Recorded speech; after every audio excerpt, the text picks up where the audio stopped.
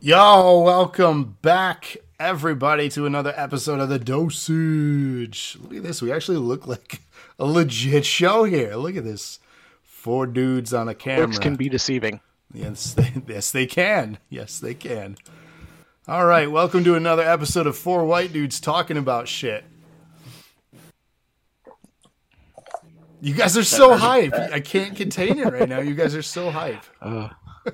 Haven't heard enough of 4 white dudes, right? We haven't heard enough of that. This is new and Original. No one's ever thought of this before. I'm just going to be eating tacos the entire show. That's all right. At Something least your to talk Taco about. Bells are open. All of the ones by me closed at 5 o'clock tonight. Oh, No joke. why? And burned I down. drove to 3. Why? Did you see the one that burned down? What? I did not. 28th Street one burned down today. What? For real? Ugh. Yeah. Well, I didn't look that close. I drove by and everything was dark and got mad and kept driving because that was the third one I drove by. But Wait, so you're probably the one that set it on fire and then drove off? Yeah, Taco Bell. sounds right. Teach you guys. Batman, Ty, MX, thank you for the hosts. We should start giving away bonus strands for the first comment in our chats. What do you think, Cody? Yeah, it's then we not just bad. have to get into Andrea every time Yeah, we because have to she's the do them first all. for every show. She's not today, though. Batman was the first. She will be when she gets here. It's true. It's true. So, yeah, Taco Bell burned down. That's crazy. As I'm eating Taco Bell. As you're eating. And iRob is wearing a taco shirt. I will show just so everybody that wasn't just a gimmick for the show. I actually have a fitness taco shirt. So there you go. I don't have a taco shirt on, so. Jolly with the host. Thank you. So, welcome back to The Dosage, everybody. Here with Rob, Cody, and Justin, and myself, Travis. This is our new format. Basically, we've combined the best of all the nerd worlds here, of Rob with his extensive movie knowledge, Cody with his extensive wrestling knowledge, and talking Justin with his extensive music knowledge, and myself with my extensive talking ability. You can do that for that. That one's too. true. That last one was true. Yeah, it's what I do. It's what I get paid to do. Fortunately, so The Dosage is a monthly format show where we combine all of those things into a more consolidated, digestible show, and we'll be exporting Speaking of these. digestion, Cody just dropped food all down his face in that last Oh, bite. he It was does. rather funny. He doesn't care. He's enjoying tacos. Like I said, I it'll be put a something- soft shell and a hard shell together. So it's a lot of food. Wait, did you So you manually? made your own double decker. I was just going to ask. Yeah, you so I made got your a- own. Just in the Yeah, I beans. got a box of 12, and then I just throw them together Okay. with some Diablo Fire or Hot, whatever's in that box, and we'll go from there. Justin says you're missing the beans. Yep. It happens. You need the refried beans.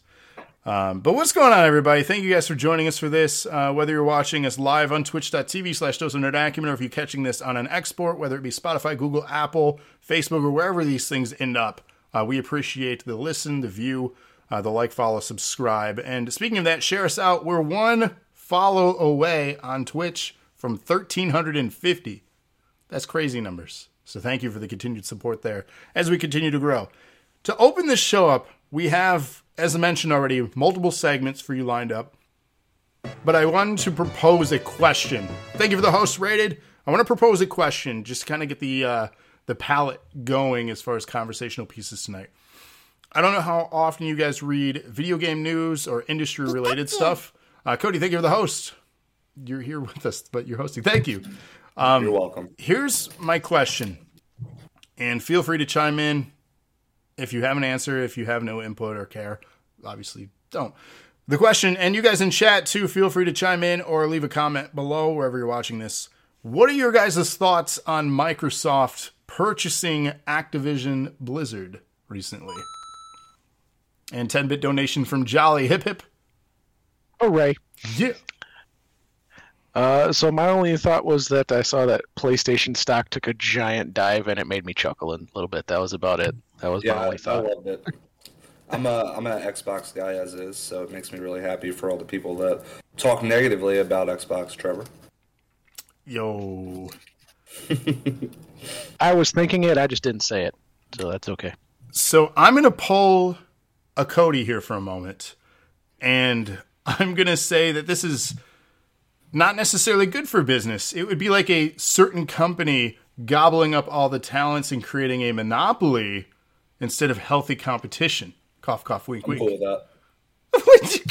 Because it's in your favor. See, that's biased completely opinion. different. That is not completely different. That's a biased opinion. Completely different. You just get exclusive video games. They still got Sony. They still got the Spider-Man games and Uncharted, and He says Spider-Man, Whatnot. Uncharted, and whatnot. that's pretty much it. Last of Us. Last of yeah, Us, yeah. that one too. Yeah, they got 3. Wow. My thoughts are prices are going to go up. $20 a No. month. That Yeah. is a huge concern. Yeah, Game Pass, all these services. I mean, they're already talking about an Ubisoft addition to the service. Is that going to be bundled like EA is? Is that going to be its own subscription thing? I guarantee it's going to be better for business for them to bundle it. And like you said, raise the price. So we're going to go What about WoW? What about WoW? Yeah, World of Warcraft, that's under that umbrella. That's going to go up. Diablo. I mean, yeah, Game Pass is going to be $20 a month easy, says Ty. I could see that, yeah, being $100 a year. And in all honesty, though, this is the future of gaming. I think it's like what the cable companies are doing. Everything is in package and bundles now, and you subscribe to services. I think that our next console generation might not have actual console boxes that we buy. I think that we'll purchase a controller and a subscription plan and play through the cloud for our content. And that's not necessarily a bad thing if we have stable internet connections, across where we're at now. That's the catch. So, I don't know. That's my thoughts on it. So, go ahead. So like the Sega channel. Like the Sega Channel, yes, for those that I remember had that back in the day. It was awesome. Was it, though? I thought so. For the time, I guess, yeah. Sega, that's a company that was way ahead of its time. And I mean, we're going down that path anyway. I mean, physical copies is going down, is going to digital. So, I mean, we're on that path anyways. yeah, It would surprise me if it goes up because physical copies are going down, digital copies are going up. So, supply and demand means that they should be able to do that. Yeah, digital is definitely the future. As a collector myself of physical media, they just ended doing physical releases of WWE pay-per-views. Well, they're special events now, I guess, what they're called. But their events aren't coming to DVD anymore. So that is the thing of the past What are now. you going to do for your collection? You can go to other companies and buy their stuff. So it's Yeah, it's already started with AEW. He has all of them. have AEW working on Impact next. Wasn't there like 3? They've had 3 pay-per-views, right? For a year, they've been here for 2.5 years. So, They've had 12 events so far. 12. Yep. Yeah. So So 3 that are worth having, is what you're saying. Basically, yeah. sure. Okay. So yeah, there are obviously concerns with them scooping up yet another company, but hey, good on Xbox. Like, it's about time they made a rebound from that last console generation. We all know how that went down for them. And people love to hate on either company. I like just gaming in general, and I think there are a lot of pluses to this. I think there are a lot of potential negatives and side effects to this. But in all honesty, if I just pay for a service, let's say it's $100 a year, and I don't have to buy games anymore because all the games that I do want and play only is costing me $100 a year, that's not bad because games now are $60, $70. You buy 2 games, you've already paid for that service. So, sure, I it's... paid way more than that for the new 2K22 X, the NWO edition. Did you end up getting the NWO one? I did. Okay, so you've That paid was more than $70. $120, yeah, for that. I feel like that's only worth it if you get the physical copy, though. So I hope you got the physical copy. There's no physical version of the NWO edition. None? No. So they're not doing it like the Ric Flair edition or Nope. anything like that? That's Again, it says people will probably be asking me to help create stuff, and this way I'll have everything. So that was... Yeah. makes sense. They're doing a I'm deluxe just edition. surprised. They are I'm doing just a surprised deluxe. they're not doing any, like signed trading cards of NWO members or Again, something like that. cost saving. You talked about that physical stuff. It's cost Yeah. saving. So, There is a deluxe edition. It comes with the DLC pass, and it comes with all the Undertakers and all that stuff for $99. So for $20 more digitally, you get all that and the NWO stuff.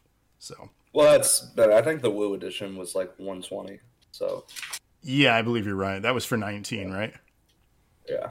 Yeah, the game that we've been playing for 3 years on. And the SmackDown edition was the 21, and that one was also like 120.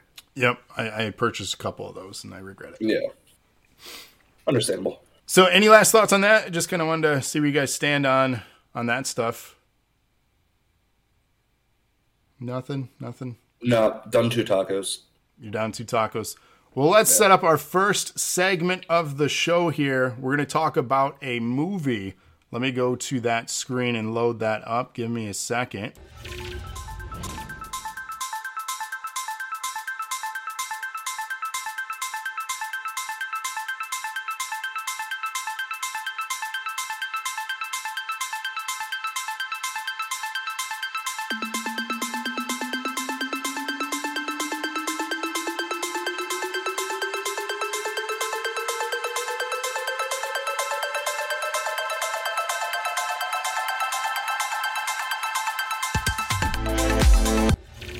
So we got the screen and lost the Travis. No, I'm back. You didn't lose me. I'm still here with you. I just went to a screen to load up what we're doing next. And we're talking about Mortal Kombat Annihilation from 1997, the sequel to one that we already reviewed from 95, Mortal Kombat.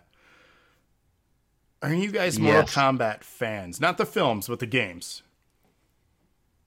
I've played all of them, but I wouldn't say so I like them. But I'm not. There's people that are like way into them and not so much anymore. Now, we talked on the last one. I know there was a specific game in the series that you played a lot of. It had to do with Scorpion or Sub-Zero. I don't remember. Which one was it? It was like their mythologies, and you explored like this open world map.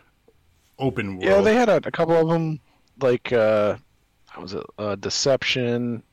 A couple of those where they called it the Conquest mode. It was like a story mode where you went through, and a couple of games had it. I liked that. But yeah. I'm a fan of the original trilogy, personally. Hey. Those were the best ones. I do enjoy the new ones. I think they're really cool. I think they're really violent and graphic. They don't really reinvent the wheel for fighting games. So, like, to shovel out $60, $70. Yeah, usually for the new one, I wait until it's free on something, and then I play through and just beat it with every character to see their end scene, and then I never touch it again. Yeah. I mean, for me, like, $20 is a fair price for some of those. Just like Street Fighter, right? Those are fantastic games. But $20. The only fighting game that I'll pay full price for is, like, Smash Bros. To me, that's a better fighting game. But again, that's opinion. I'm not discounting fans of Mortal Kombat or anything like that. Let's talk about the story of this one. So, for those that don't know, Mortal Kombat is an ancient tournament where the Earthrealm warriors battle against the forces of Outworld. Liu Kang and a few chosen fighters fought and defeated the powerful sorcerer Shang Tsung, and their victory would preserve the peace on Earth for one more generation, or so we thought. Taking place now where the first movie left off, the Earthrealm warriors live a short period of peace. When evil forces from another dimension come to invade and wreak havoc on Earth, they are guided by the forces of Outworld leader Shao Kahn and his generals such as Mutaro, Rain, Ermac, Sheva, and Sindel. Now Liu Kang, Raiden, Jax, Sonya, and Kitana must defeat Shao Kahn in 6 days before the Earthrealm merges with the Outworld. So that's the main plot here. And Ad says MK Annihilation is so bad, it's good. Do you guys agree with that sentiment? It's that type of movie, yes. I wouldn't say good. Yeah, I wouldn't. I think it's just bad. Now, did you guys watch this when you were kids? Did you watch it recently or both? Both. Yes. Has your opinion changed over the years then? No. Yes. Yeah, I probably liked it more as a kid because I didn't know any better. Yeah, I think watching it today definitely shows its lack of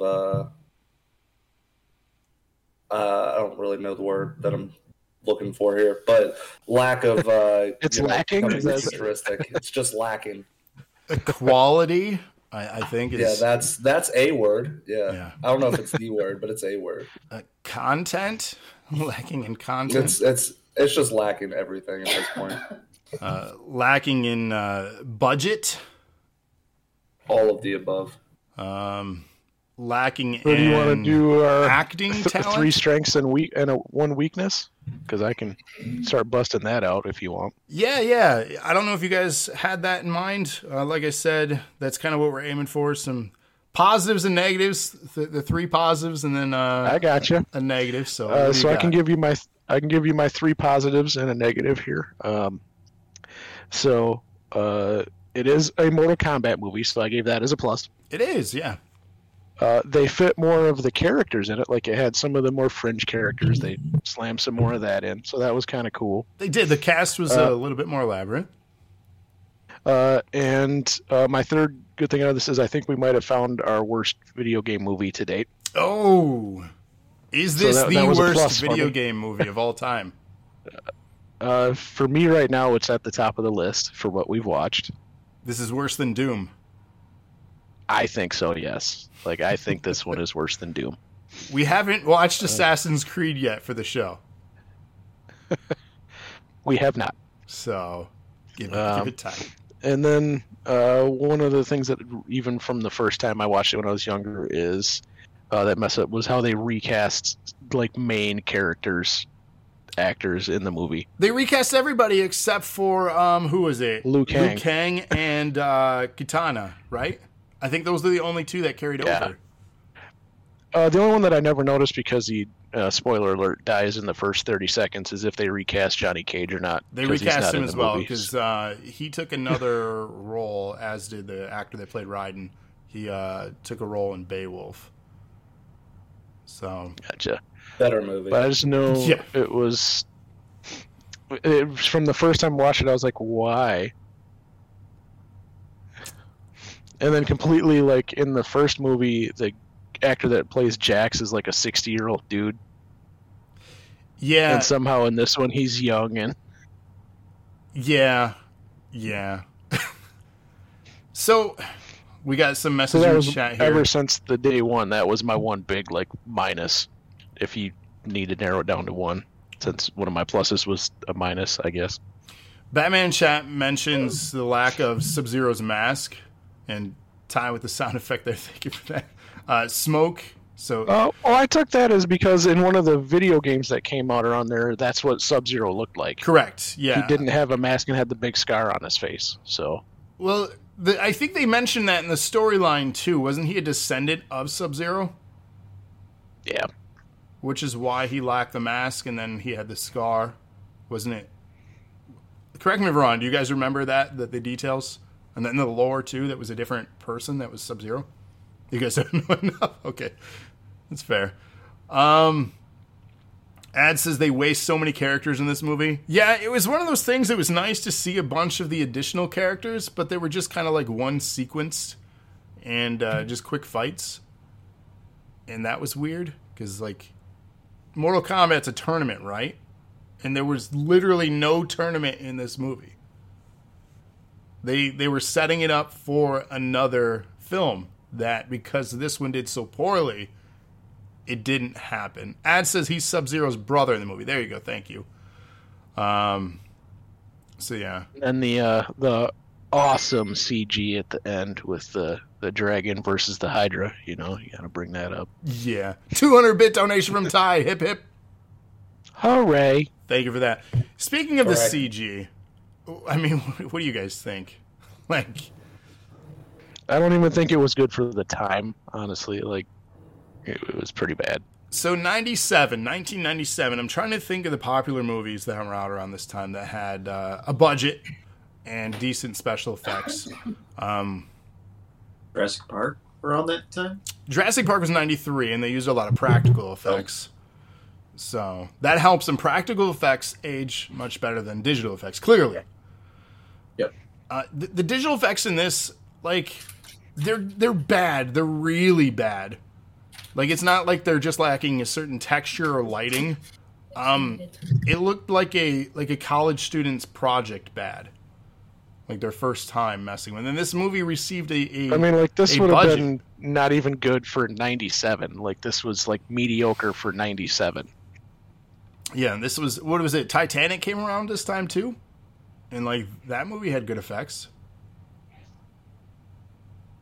James Cameron too, so I mean that helps. Right. Whereas this, the director for this one this is his directorial debut, I believe. Whereas he was the cinematographer for the first Mortal Kombat film, which was done by Paul W.S. Anderson, which I like a lot of his work. This before he had the WS in the first one?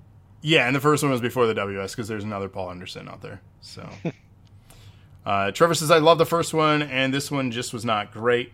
Men in Black was 1997. There's another example. Men in Black, go back and watch that. The special effects are dated, but they're not as bad as these special effects. Right. And this movie had like a $20 to $30 million budget based on the success the first one had. I don't know how financially successful the first one was, but obviously enough to greenlight the sequel and give it a budget.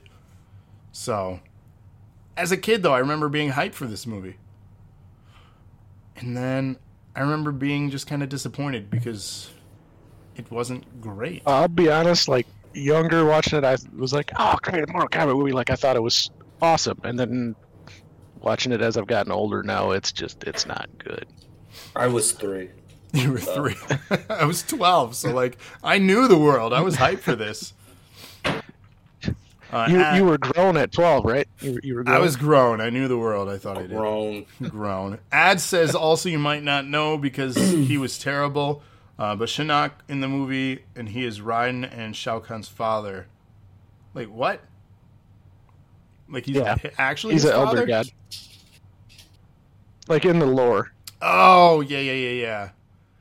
Yeah, I mean, the ages and stuff. And then they kill off Raiden in this one, too, which was weird, and then they brought him back. His haircut, But he too. becomes an elder god. Right, the haircut sequence, like, that was awkward.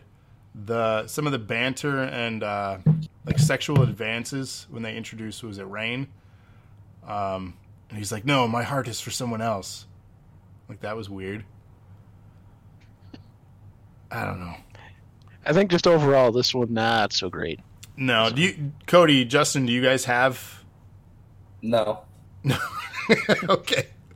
No, I mean, I think we're kind of beating it dead horse at this point. I mean, There's no it's just finding it's something bad. else. Yeah. I mean, fair. Okay. Yeah. So I did pick 3 things I liked and then just a dislike. So I want to say that to this day, the one thing I still enjoy is the soundtrack. This movie has a good soundtrack. Didn't you have the soundtrack on a disc that you used to scratch on your turntables? I did. I had this on vinyl, too. Yeah, KMFDM or MDFMK, depending on the time period. Trevor says the Smile Show has better CGI than this movie. Not wrong. It's true. So to this day, I have to compliment the soundtrack. Still good, still worth listening to, still thoroughly. Where they spent all their money was on the soundtrack. I mean, they just reused half the soundtrack for the first one, though. I mean, immediately, like the title sequence for the movie is just right into that hit theme song from '95's. Just gets you going and gets you ready for it. I felt the roster from the games was, while it could have been used better, at least we got more acknowledgments of characters, especially at this point when there were 3 games into the series, where the roster wasn't used all that great in the first one.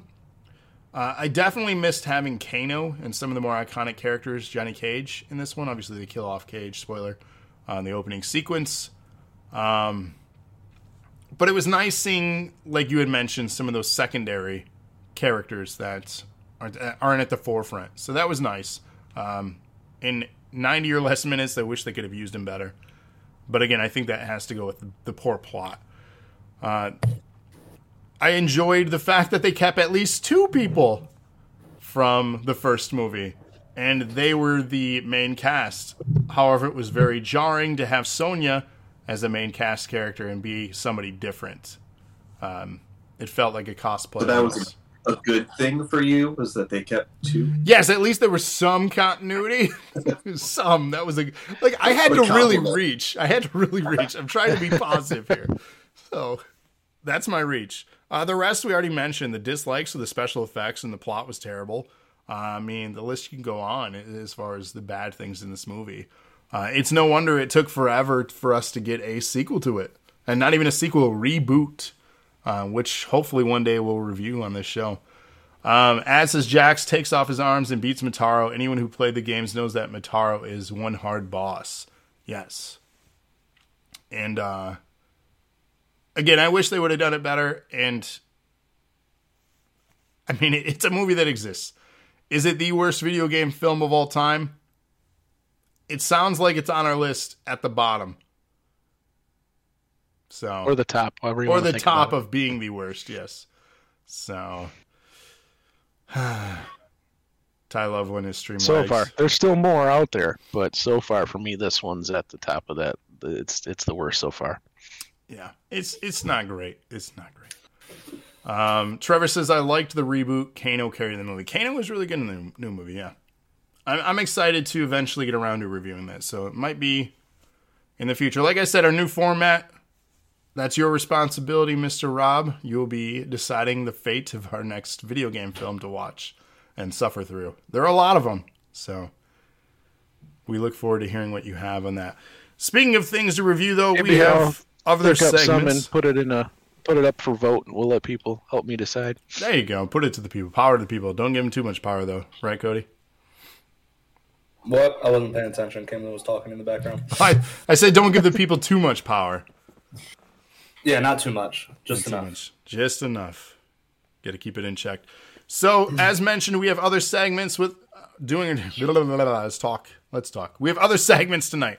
We have the Royal Rumble from 2011 we're going to review next. We have Volbeat's latest album, Servant of the Mind.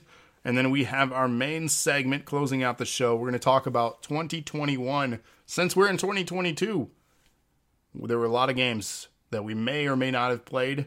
And we're going to talk about them in our closing segment. So we're going to take a quick moment to go to the Rumble of 2011, and we'll continue the show.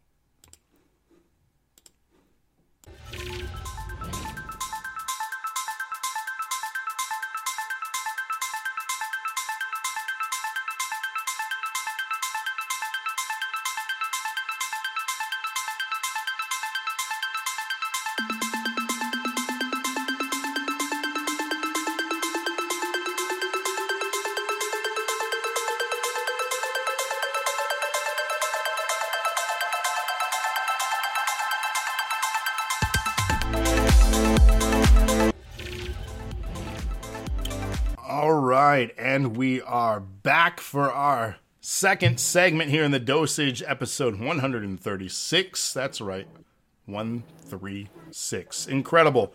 And there's something I got to do for you, Cody, because it's back. And you know what that is? The noise? This. The sound alert? This. The following announcement has been paid for by the...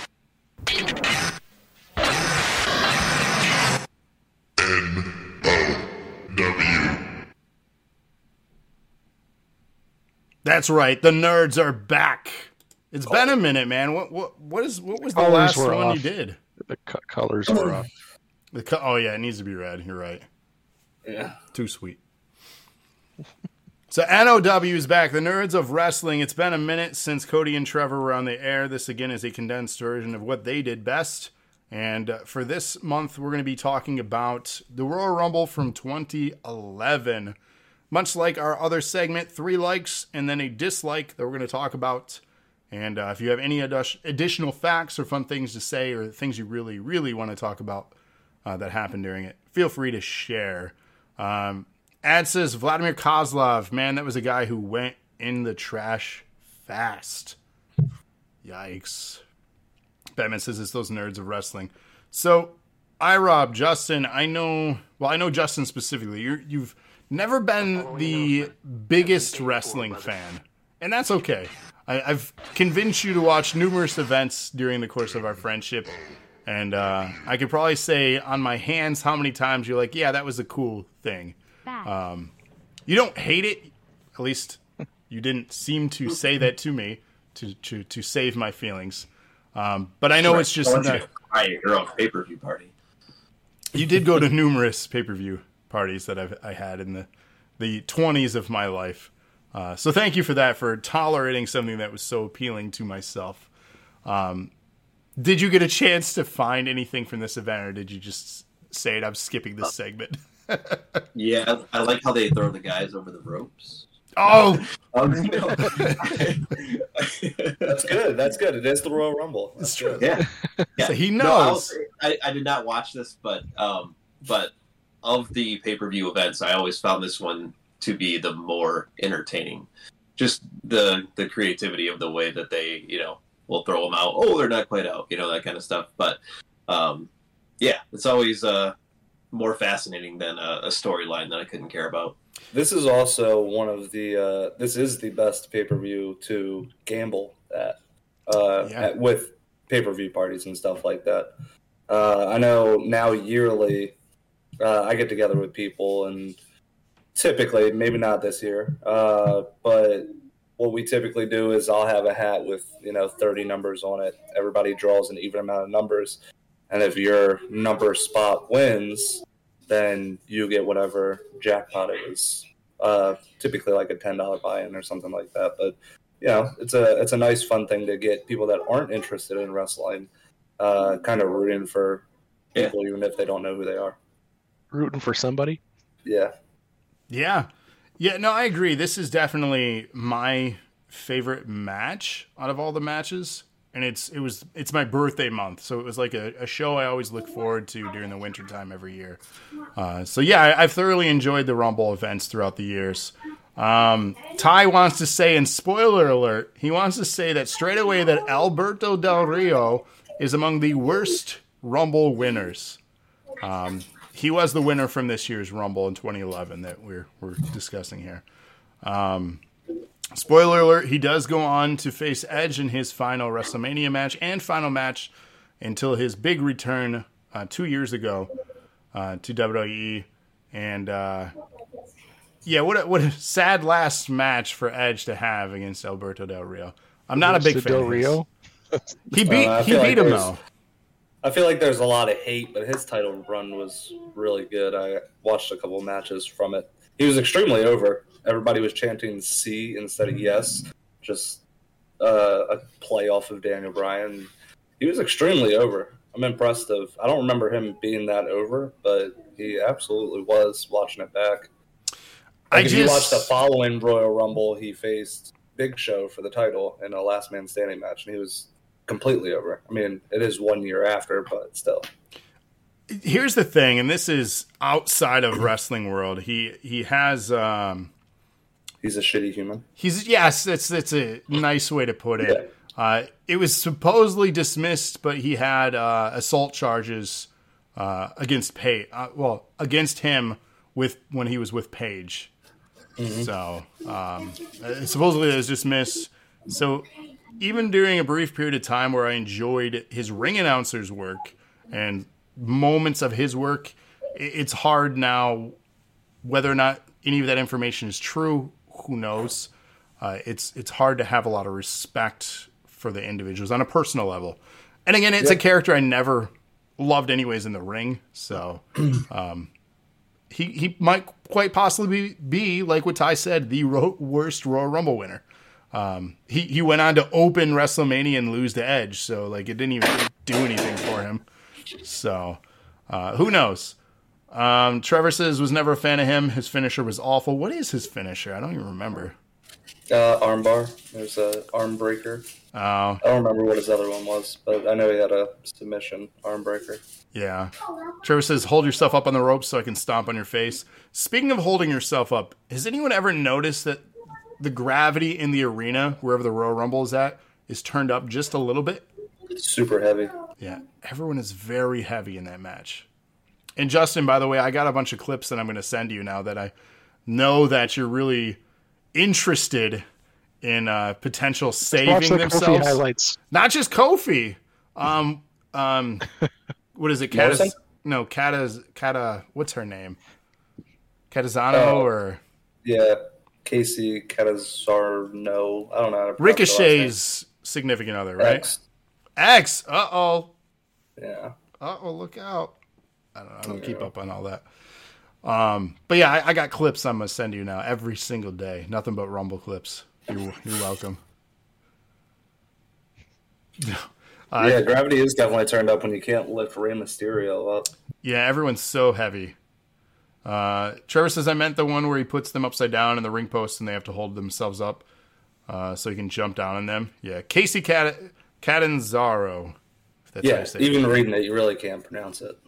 Right, yeah, that's a very difficult name. You gotta hear it said. But she walks on her hands to get back into the ring. Like it's there's cool moments. And Kofi has a lot of things. So for those that did watch it, Rob, you said you didn't get a chance, or you did? I did not. You did not. Cody, would you like to hit us with any likes or dislikes that you had regarding this event? Sure, I will. Let's see. The Miz versus Randy Orton. I really enjoyed that match for the WWE Championship. I did enjoy how it was only 4 matches on the main card, and that's including the Royal Rumble itself. It didn't feel like it dragged out way too long like they do these days. Even though the 2 title matches were both 20-minute matches.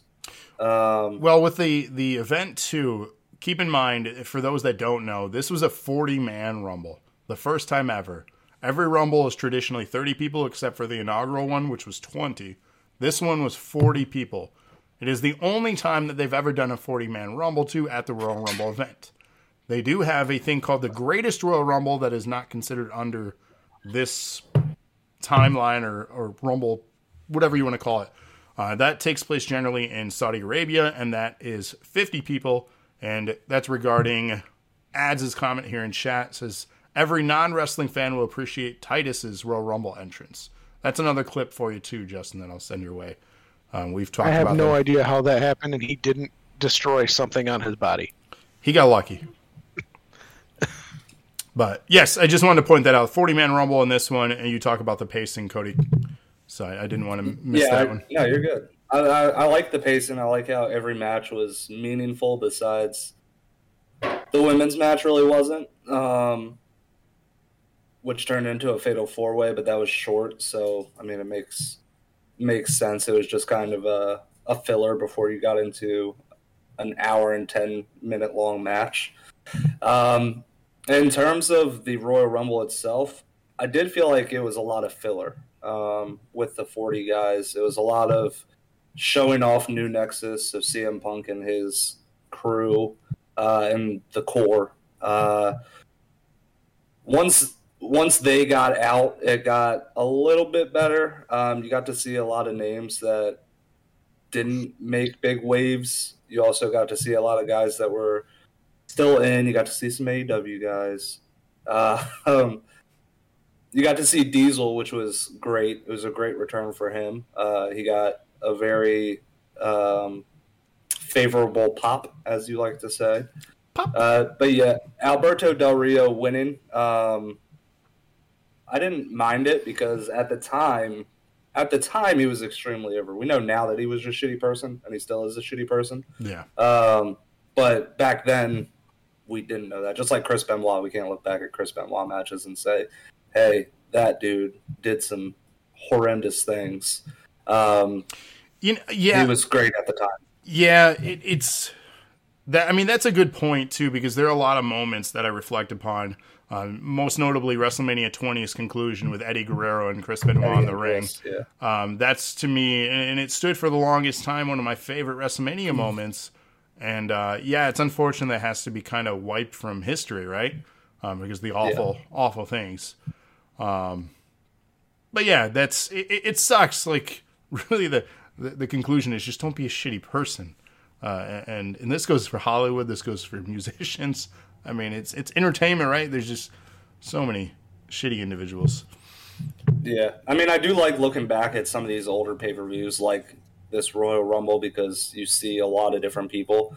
and being able to see, people's old gimmicks. Like you got to see Bray Wyatt go from Husky Harris back in this pay-per-view to Bray Wyatt and then to The Fiend. So, I mean, you just see drastic changes in people.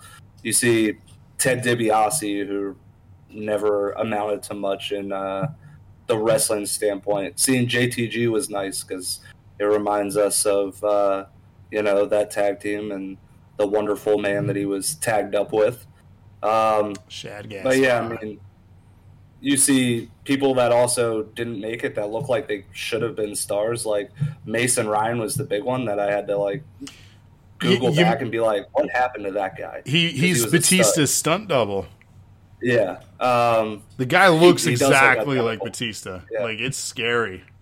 And like Tyler Rex, who was brand new at that time, and Jack Swagger is brand new. Alberto Del Rio, it was his first Royal Rumble. Alex Riley was supposed to be a stud and didn't make it. Wade Barrett. I mean, there's so many people here that it's just cool with the weakest looking finisher of all time. Yeah, the bull hammer. And yeah, I did really enjoy the time in the match with John Cena and Hornswoggle teaming up for like 5 eliminations. Like, yes, it's filler, but it was entertaining filler. Right, and that's what Justin was talking about too, as far as moments, right? You can't have just like everyone rushing in and then trying to get somebody, out of that ring. You got to have those moments, otherwise that match would be so incredibly boring.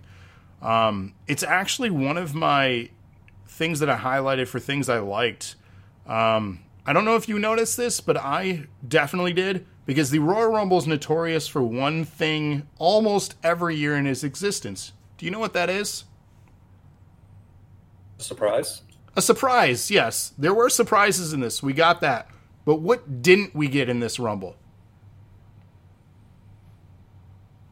I got nothing. You got nothing. In this Rumble, we didn't get a celebrity entry. That's true. That is rare these days. Even this year, we have Johnny Knoxville expected to be in the Rumble match at some point. So, to highlight chat real quick before I continue that thought, Trevor says, did you guys see that they're talking about putting NXT on the same day as Night 1 of Mania this year, taking place from 12 to 3? He says Vince really hates NXT. Yeah, that's a bad idea. I don't know. Terrible idea. Terrible. Ty says Cesaro. Ty also said, I love Jack Swagger. The fake lisp. I don't think it's fake, to be honest, but maybe just me. Ad says, I used to know Mason Ryan. He wrestled local before going to WWE. That's crazy. He's the lookalike for Batista. It's weird. Ty says, Johnny Knoxville, and I predict Bad Bunny. Bad Bunny coming back? Oh God. He'll get a reaction for that. I will say that Jack Swagger's lisp is 100% real. He still does it to this day. Yeah, I was gonna say you're gonna give a just guy like Cody Rhodes. You're gonna call a guy Jack Swagger with a lisp. That is messed up. Don't do that. It's a weird bully, and it's Vince McMahon who did it. He's like, you have a lisp. I'm gonna put an S in your name instead of calling you Hager. I'm gonna call you Swagger. That's why they did dashing with Cody, because they knew he had a lisp, so they wanted him to say dashing. That's messed up. Like, that's just bullying. Don't they have a "Don't Be a Bully" campaign, and yet they are? Yeah, but that doesn't count for Vince. He's the boss. He can do whatever he wants. Notes to self. All right.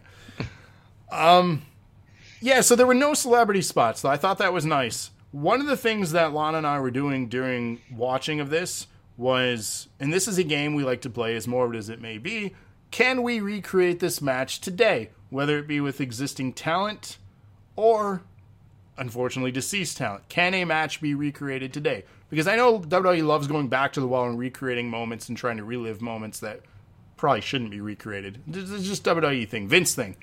So can we create it? 40 entrants in this Rumble. How many are still active on the WWE roster? This is 11 years. How many do you think? 12. We got 12. 18. We got 18. We got, what'd you say, Justin? 8. So Lana guessed as well. I guessed 8. That's funny. You said 8. I guessed 8. Lana said 10. The magic number? 10. Lana nailed it.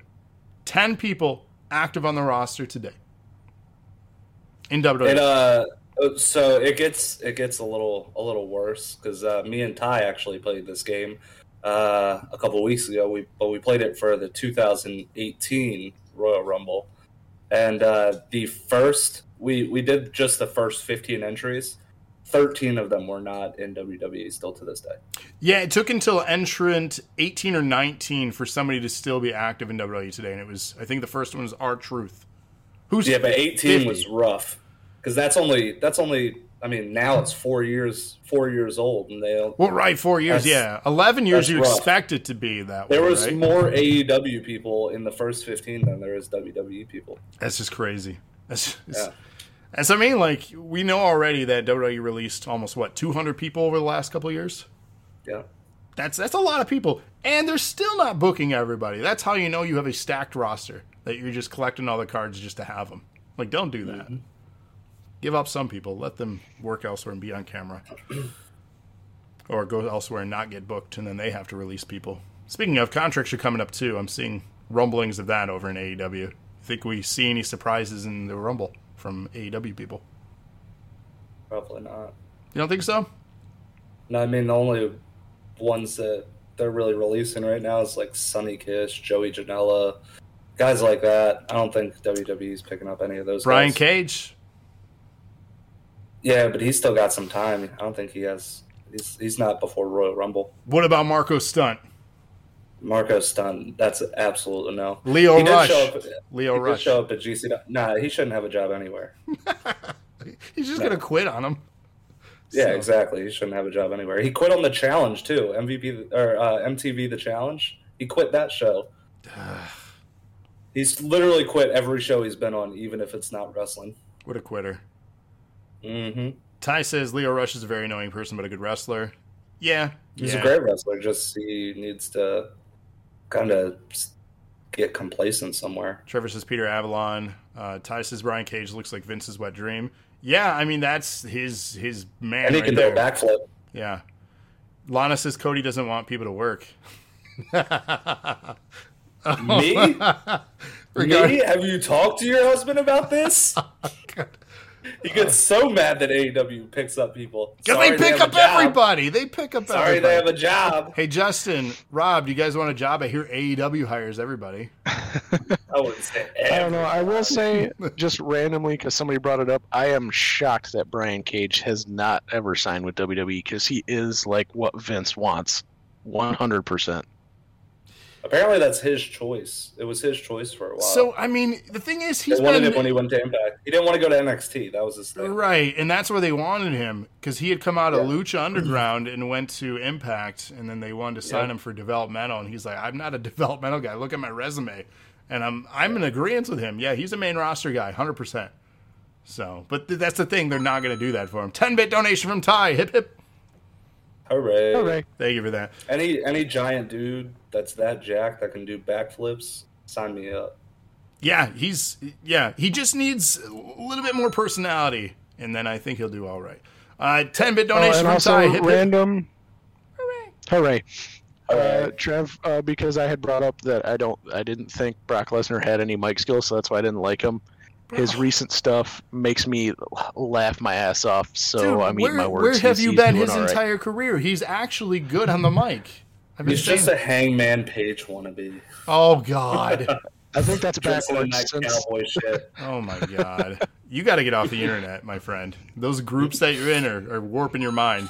It's like Fox News for wrestling fans. No, the one that I'm in, it just talks bad about AEW and nothing else. I'll invite me to that. I need to be in that one. 10-bit donation from Ty. Hip, hip.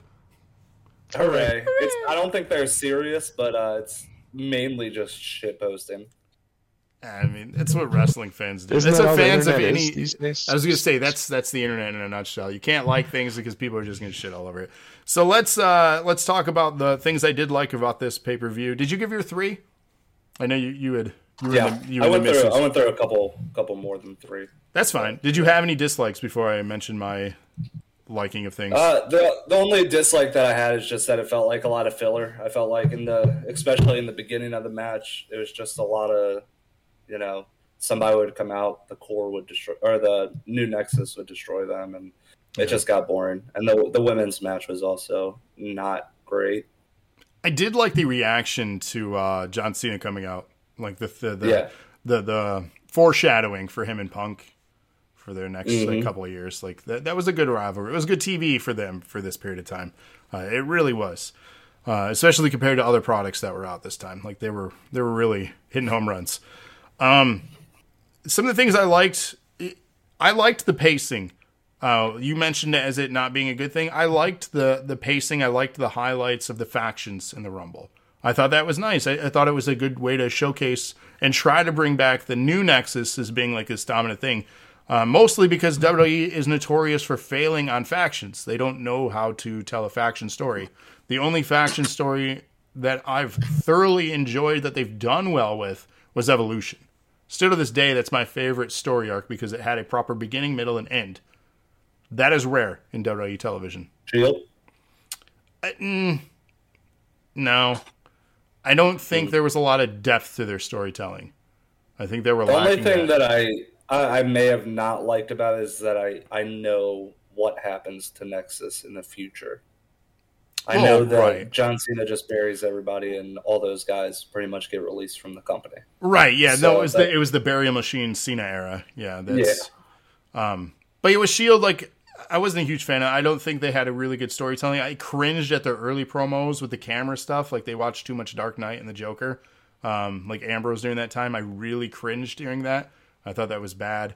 The one-dimensional Roman as the muscle worked just for that. It just was fine. The only good thing that came out of it was the betrayal, and it was the right person to do it was Seth, because he was the star of the Shield. The other two were not. And it wasn't until this recent storyline of Roman where we finally get to see his talents. The fact that it took 6 years to get there, though, 6-7 years, it's sad. And Dean Ambrose is still searching for his stardom. There's a lot of pushing it down our throats, too. Well, I think that was the problematic part, too. And then, like I said, Dean Ambrose was truly the weakest link out of it. Deathmatch wrestling can only go so Roman far. Seems to kick off. Yeah, Roman seems to actually be doing good when they stop trying to shove him down your throat as a face and just let him be a heel. Right, that's what I'm saying. Like he's good in with this. And Ty says searching for Star. Moxley is a star. I mean, to those that like it, I think he's a very bland wrestler, in my honest opinion. Yeah, I mean, I've always thought it was Seth as number one, Dean Ambrose as number two, and then Roman as the weakest link. And see, just because I feel like at least Mox had, the comedic timing and the storylines he was in. He always knocked him out of the park, and he's not bad in the ring either. A lot of his stuff I just don't like. So I mean, that's the great thing about wrestling. It's subjective. Everybody likes their own thing. So, what else I like? I mentioned the 10 out of 40 people still being active, and then I mentioned already the 0 celebrity spots. We actually showcased our roster at this time. Kudos on the booking of that. The thing I disliked, the first 2 matches that opened this show were the World Championship and then the WWE Championship. Both of them ended with outside interference. To have that happen back-to-back in your major world title matches, I didn't like that booking. While it sets up storylines, especially with the road to WrestleMania, I get that. I just thought having those matches back-to-back and then having the same endings happen back-to-back, and then them being such long matches to end with the same conclusion, I thought that was bad storytelling. One of them ending that way would have been fine, but having them both end in the same or similar fashion or manner, I thought that was bad placement on the card and bad booking. Yeah, I mean, I would have kept the Miz and Randy one because that actually told a story with Nexus and CM Punk coming out and hitting the GTS and making Miz get the win. Yeah, because who was it that interfered with Edge? Vicky Guerrero and right, but it was who was it? Kelly? Yeah, Kelly. What's the other one? That didn't make sense. I don't know. That was weird. So, like, if I would have changed anything, I would have changed the booking of that, have it a clean finish, and I don't know. I get what they were doing. They were trying to set up things, but... And Ty says, yeah, Kelly interfered to back up Edge, yeah. Random. It didn't need to be. It was just lazy and weak booking, especially back-to-back. Trevor says, think WWE is going to have 30 women for this year's Rumble. The Iconics said, yeah. The Iconics said no. Yeah, they said no. They are call now. Said now to... Do Do you mean no? Okay, yeah. Yeah, no, they said no. I don't blame them. If you get fired from somewhere and that job wants you to come back for one night for a paycheck, it really depends on how that relationship ended. If I got burned, the fool me once, fool me twice kind of scenario goes on in my head, like I'm not going to so willingly come back. Unless it's a real fat paycheck, I'm not going to go make an ass of myself just for one night. That's Saudi money. Yeah, that's the thing too. Like everybody has a price. So good on them though for saying no, because more people need to say no to WWE and maybe they'll start to change and then open up that forbidden door more. So Trevor says Mickie James coming back is a surprise. She was treated bad on her way out. Yeah. Who knows though? Like I said, who knows? Any other thoughts on the Rumble event then that you want to talk about? Nope. No. Unless who you think is going to win this Sunday? Saturday night, this year's Royal Rumble. Who do I think is going to win? Honestly, I don't know. Men's or women's? I honestly, Bianca Belair for the women's. Although I'm hearing Ronda Rousey's going to come back, and they're probably going to give it to her. And Bayley. For the men's, I don't know. Brock or Bobby Lashley, they'll put themselves in the Rumble and they'll win, depending on the outcome of their matches.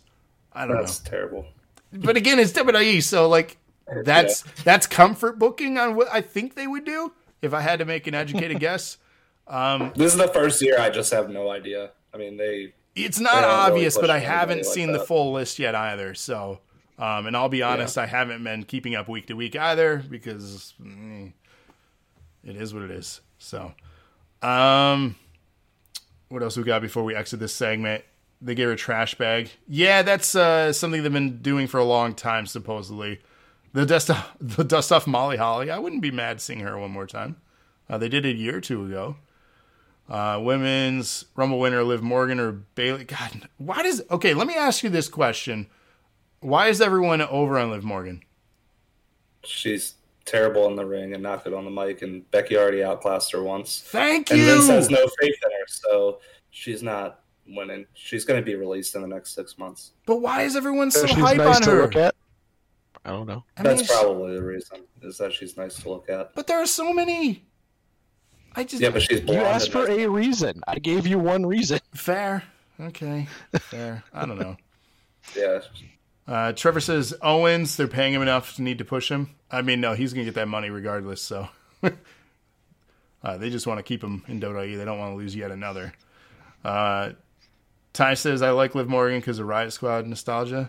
I mean, I guess that was another... I mean, even that wasn't... That wasn't booked right.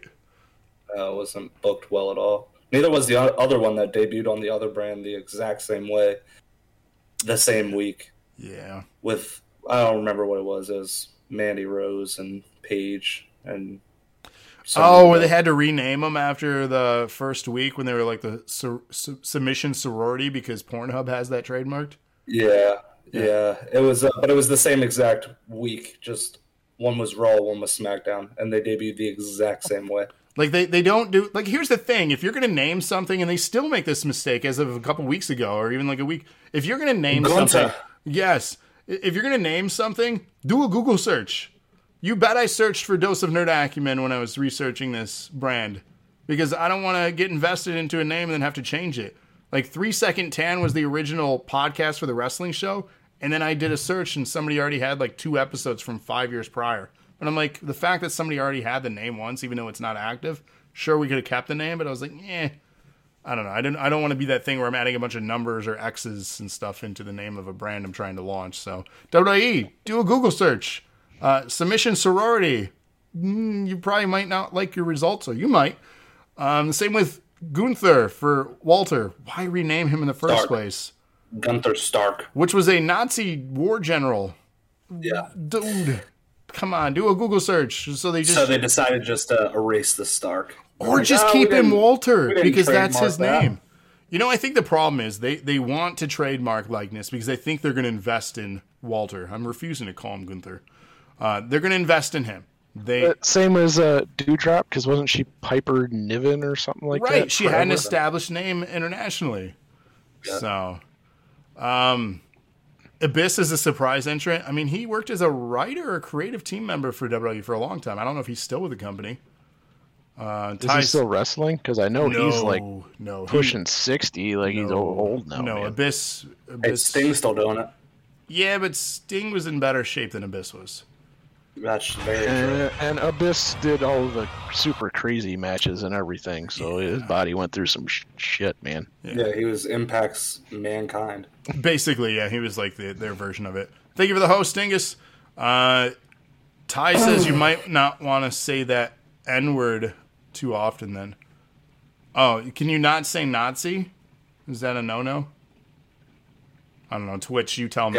Guess not. Twitch, we'll find out. Twitch, you tell me. Freddie Prinze Jr., he was a writer for a while, too, for WWE. He had some not so nice things to say about them. I mean, who has nice things to say about WWE if they're released from the company? Let's be real. Cross. Yeah, he's the only one I've ever heard that said good things about them. There are some more than him. I'm just kind of being funny here. I know, no laughs. But yeah, let's move on because we're out of time for our Rumble segment. We want to talk about our next segment here, which is our music album review. So give me a moment while I prep that, and we'll be right back with you.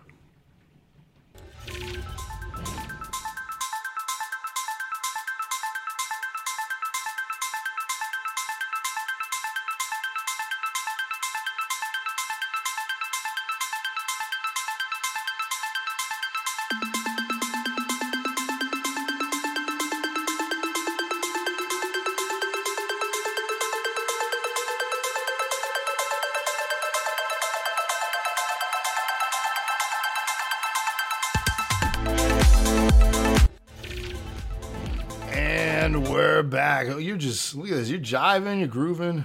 Rob's having a good time. Welcome back. This is our music album review segment. We're not going to do the full album. We are going to talk about some highlighted tracks, things we really loved, and if there's anything we absolutely hated, let us know. Lana says that Freddie Prinze Jr. said WWE is not all that. We're moving on to the music segment, Lana. Keep up.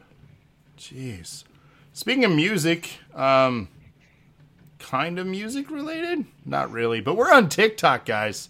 Dose of Nerd Acumen is now on TikTok. If you have not followed us on there, we're on there. We have. How was that music related? I don't because know like it has music clips and people do things. Okay. Travis dances a lot. I do. I'm a dancer. He found an outlet for it. Finally, I've been waiting. Waiting. Doing the Renegade is a must see. What's the Renegade? Is that a new craze?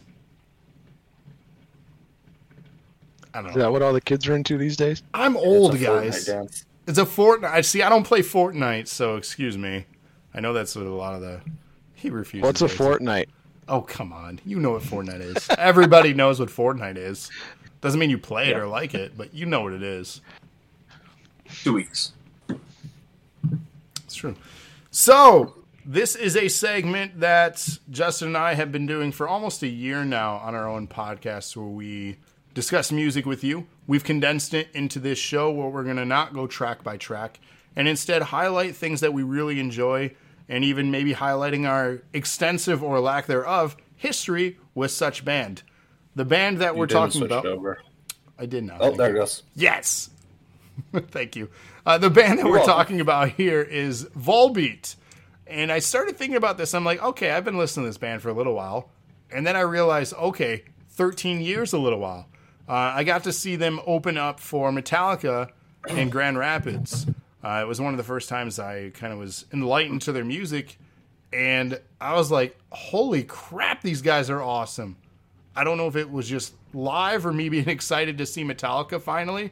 But that show was just incredible. Maybe both. But I was like, great mood. I was in the mood to discover new bands and just get hyped for a show. And I checked them out after, and I'd realized they had a few albums out already. They just weren't popular in the States yet. This was one of their first kind of big outings because they were influenced by Metallica too. So they got invited for this tour for Death Magnetic, to put that timestamp on the timeline of this. I believe they're a Finnish act from Finland. Correct me if I'm wrong. They were featured in... It was Scandinavian. I know it's Scandinavian? up there somewhere. They were featured in... Finland's in Scandinavia. I think it was Halloween or Halloween 2 by Rob Zombie. They were the band that's playing where the parents are like having their dance party or like party at. They were the band that plays on stage in the background at the show that they go to. Weren't they in one of the Guitar Heroes or Rock Band too? That I don't know. They might have been featured in a Rock Band or Guitar Hero game. That I don't know. They were featured as walkout music for some fighters in the UFC as well, and then various other things. They're a Danish rock band, to confirm. I have in my notes. Danish. Okay. So, correction. And this is Denmark. They're from Denmark. Right. This is their 8th studio album. It's called Servant of the Mind. The album was released December 3rd, 2021 through Vertigo Republic and Universal Records. And it has 4 singles available today on the radio.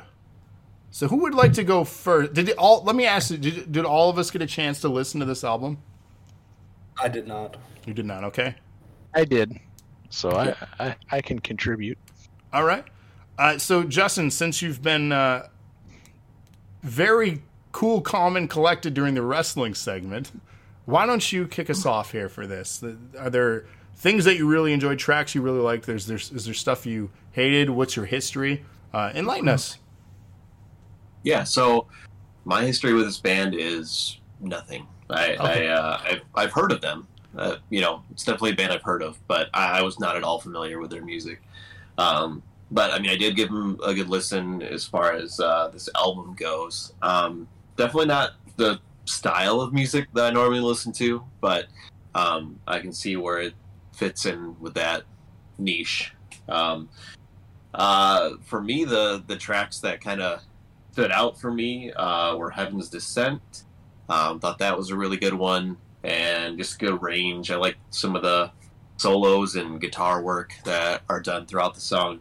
And then aside from that, the other two that I really liked were kind of the outliers, I would say, of the album, because it definitely has a certain type of, metal sound to it. But the ones that I liked were the ones that were not as heavy on that. And that would be Domino. So that song, definitely streamed that one. Domino, it kind of reminded me of their take on a Devo track. Just their approach, the way they're singing it, the stylistically very Devo-esque, but encompassing their own style into it. So I really like that one. And then Wait a Minute, My Girl was the other one that I really liked from that. Those two songs, honestly, just sounded like they didn't belong on the album as far as their sound, but they're the two that stood out for me the most. Because that one, I had a lot of like piano in it, had a lot of even saxophone, very upbeat, very catchy. So, with me gravitating towards, pop punk, emo, that kind of stuff, I like more of the catchy stuff with some more technical guitar work. So some of this stuff I really enjoyed, and some of it, some of the other tracks, I guess, that I didn't really care for were like Step Into Light. It was okay. It was just kind of a little slow, little boring for me. And then Lasso's Brigida. I don't know. I'm sure I'm butchering that one. But yeah, I mean, it lyrically, it was all kind of very prophetic kind of stuff, or mentioning demons, or kind of different religions or different beliefs and things. So it's not something that I am particularly into, but as far as the top two tracks, though, I mean, I would definitely play again and again the Domino song and Wait a Minute, My Girl. But yeah, for me, not knowing much, I mean, I can see why people like this band, but it's not my particular style. So the Domino track, I don't know if it was a cover or a reimagining or inspired by, but it was a Roy Orbison song. So I don't know if you're familiar. Classic, which fits if you're familiar with this band is inspired by. So this band has a lot of influence of that time period, 50s, 60s. A lot of the stuff, like a metal rockabilly, is what they try to call themselves. Yeah, so very much metal rockabilly. They love Johnny Cash, very inspired. You can tell. They love Elvis, very inspired. You could tell, and it shows in their work. But it's also infused with a Metallica, which is another band they really enjoy, and metal styling. Lyrically, again, is definitely this band's weakness. It's not one of their strengths, and that's not necessarily a bad thing. Sometimes. You mentioned you're not into demons? Like, I feel like I don't know you anymore. No, not anymore. Okay. Because, like, classic Justin, you were the Satanist through and through. Yeah. Dark days. Yeah. That makes sense. Man. Let the man progress in his life, Trav. No, it's okay. Fine. It's just amazing seeing this change in him. I know. It was 6 years ago. You should have brought up this band, and I would have been. I should have. I knew it was a phase. I knew it. You blew it. I did. But yeah. But yeah, I just want to say that about the Domino one, and the single. One of the 4 singles currently is "Wait a Minute, My Girl," which is the one that you mentioned. Which, again, understandably, we've talked in the past why songs tend to stand out is because maybe they put more emphasis or gear it towards radio play, right, to get you to buy the album. So it makes sense why that's a standout. Do you like Lordi? Is it Lordi? Lordi? Lord? Talking about the artist? Yeah, that was a question in chat to you. For me? Yeah, they're okay. I haven't really listened to like a full album. I've heard just the singles. So, nothing I ever thought to look into more. Okay. And Chad is also mentioning Cody attacking his taco, which that can be interpreted so many ways right now. I'm so hungry. How many have you eaten during this show? I only ate 2 and then I stopped for the entire show. And now I got. You mean you had tacos sitting in front of you that whole time, and like that's amazing self-control. That's amazing self-control. I was just grabbing my Baja Blast and sipping on it. I didn't want to ask until the end of the show. I wanted to see if anyone was keeping count because you've just been munching on and off throughout the show, which is fine. I'll finish all 12 right now. I mean, go for it. I'll do it. So, I mean, yeah, that's your input on this segment since you didn't listen to the album, which is fine.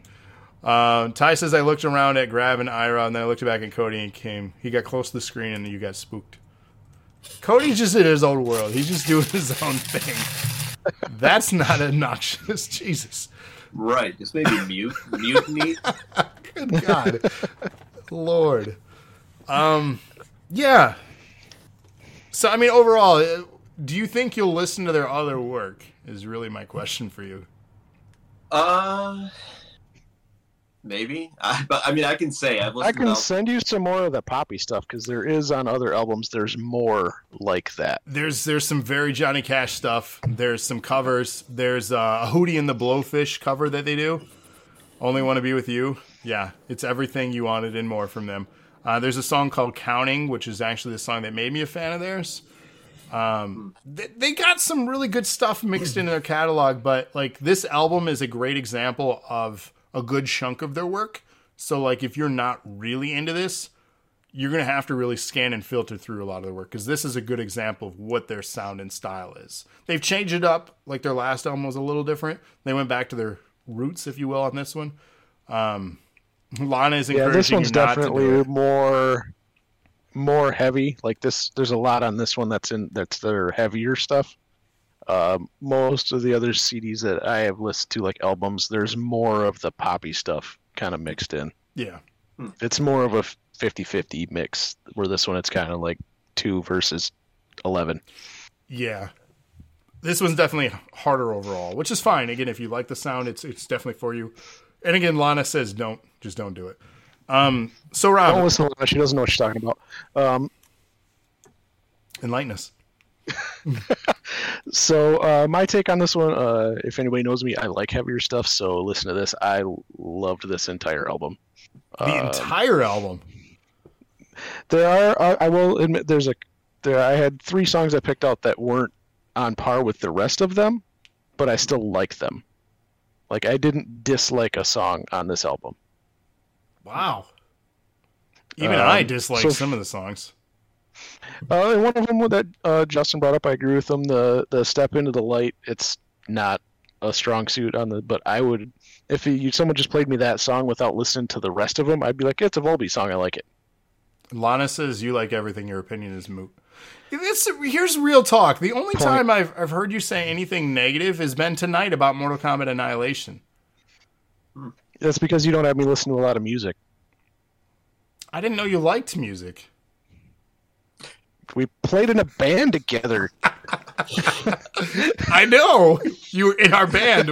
Why would you like music if you played in a band with me? Right. Is that what you were in a band with him that tells me that you didn't like music. Right, exactly. See, he gets it. Justin gets it. So I'm going to bring it back to what we were supposed to be talking about. So my favorite track on here was actually Shotgun Blues because it was one of their heavier driving tracks on here. But then, Wait a Minute, My Girl was my second favorite, and it's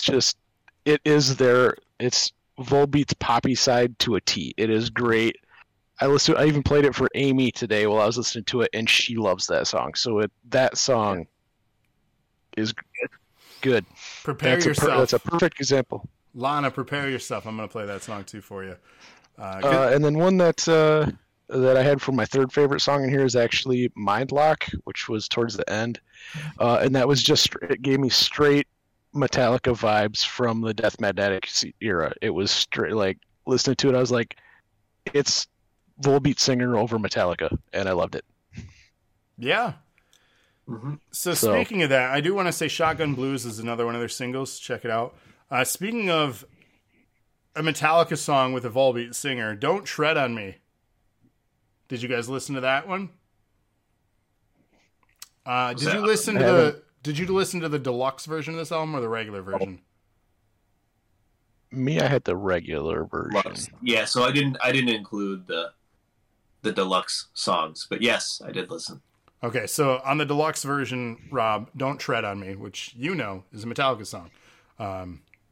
Metallica released an anniversary of their Black Album, I think it was last year, and they were featured on it, and then it was just a bunch of covers, right? Which spoiler, my opinion of the greatest album of all time. So there you go. That is the greatest album of all time?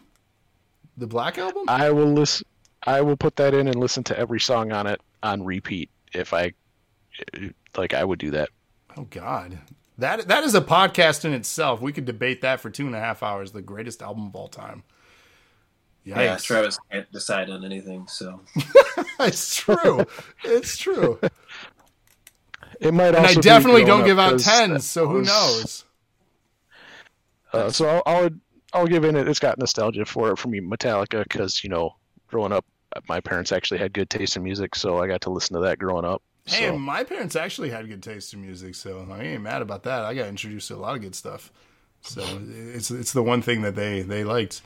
Lana's shitting on Metallica. She says, there you go. Lana says she forgets sometimes that she hates you. You remind her. Justin facts on Tuesdays. What? But me and Lana do agree on Incubus, that is also a great band. So we do have that in common. They are a great band. But man, I don't know. I couldn't name on the spot right now the me and greatest Lana album. agree that Incubus is a great band. So we have that in common. That's our common ground. Like, even one of my favorite albums of all time, Green Day Dookie, I don't consider like an amazing album from front to back. Yours would probably be some mix, like, that's what I call Music 36 or something. No, it's terrible. Nickelback is good, but I don't think one of their albums from front to back is the greatest either. Like I said, this would be a very hard topic. I would love to tackle it sometime, but Nickelback has some very good songs. I think people like to shit at them just because it's Nickelback. Yeah. Oh yeah, that's what trends are. There is a whole lot worse back out there. Yeah, I don't know. That is the topic for another day. Some of the highlighted songs I already talked about. Don't Tread on Me. I know it's on the deluxe version of it. I really liked it. Great cover of Metallica track. They incorporated their own style to it, but yet it still felt like a Metallica song. So kudos to them for being able to do that and being obviously influenced in touring with them. It was really cool to hear them do a Metallica song. The Devil Rages On was another standout track for me. This, again, showcases the rockabilly vibes, infused with Johnny Cash and Elvis.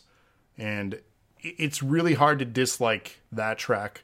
And then, of course, the favorite track for me off the album was Wait a Minute, My Girl, which, again, like you both said, fun, upbeat, saxophones, jazz punk, rockabilly. It's got it all. It's short, it's sweet, it's radio friendly, it's fun. It's their signature pop sound. Like, I really liked it. So overall, yeah, I think this is a fun album. Is it my favorite? Say one of my No. things if you want me to do one, there wasn't more songs like Wait a Minute, My Girl on this album, because usually they do more. There should on an have album been than yeah. just one. I wish there would have been, in all honesty. Like, that style, I would love to hear a few more tracks of playing with different things of that style. And usually there's at least a couple, if not like 3 or 4 on each of their albums that are in that style. Like, maybe not as with the extra saxophones and things like this one goes into, but at least in that vein, like more of the kind of upbeat rockabilly instead of just the straight metal. Yeah. So. Yeah, I mean, who knows? Who knows what all went into this album? I know they released another one a couple years back. I know pandemic has done a lot of crazy things for bands and the lack of touring for some of them. I don't know what it's like in their area of the world as far as this. Well, clearly, but as far as like the pandemic and the ability to have concerts and stuff, because I know there's certain parts of the world that aren't as terribly affected right now as we are, and have different safety precautions and things, so they have some sense of normalcy. So I don't know what that's like. I don't know. And I've only been to one concert, 2 concerts, one during the pandemic this whole time. Mm-hmm. So, and it was an outdoor venue. So I miss concerts. Did you see what happened with Motion City? No, what happened?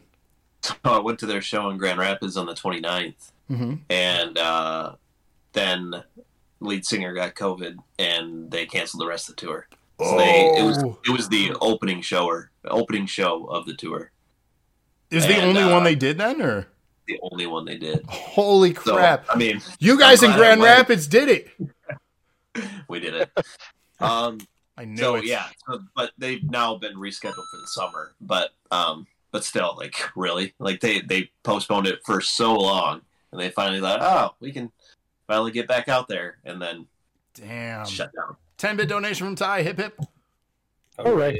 Yeah, it's probably one of those anti people in Grand Rapids. It exists out there. Some y'all crazy over there. Tell you. Hey, don't lump me in with all that stuff. No, I grew up there too. I know the people. There's good people, and then there's shake my damn head people. You know them. We all know them. They exist. I mean, that's everywhere, though. Let's be real. It's not just Grand Rapids. They do exist. They do exist. It's true. I mean, hey, was it a fun show, though? Are you glad you went? Oh, yeah. It was a great show. But just that's crazy. Crappy outcome. Yeah. I mean, that's the risk here. And then they got that When We Were Young tour keep popping up. You've been seeing that. We talked about that in very brief. Is that real? Yeah, it's real. You see now it's 3 days. Now it's 3 days, yeah. Because how would you fit all those into one? It's not possible. No. Like, it's 3 days of the same act. So, hold on. Do these bands only get like 3 songs? Yeah. It's like October 22, 23, and 28. It's like... But why? It's all over the place. Because they sold out so many tickets the first day. They're like, people really want to see this. Yeah, everyone wants to see that, of course. But not all in one day. So...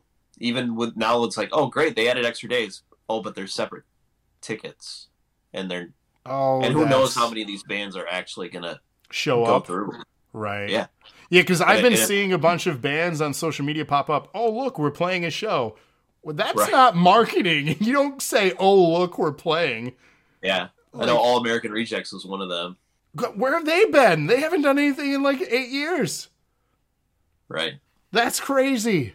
Man, would I love to see that show? Hell yeah, I would love to see that show. Yeah. But that I just don't feel it's an appropriate. Standing around with that many other people that would love to see that show right now. It's not even about the people. It's about how can you properly showcase all of these acts in a venue and have it function.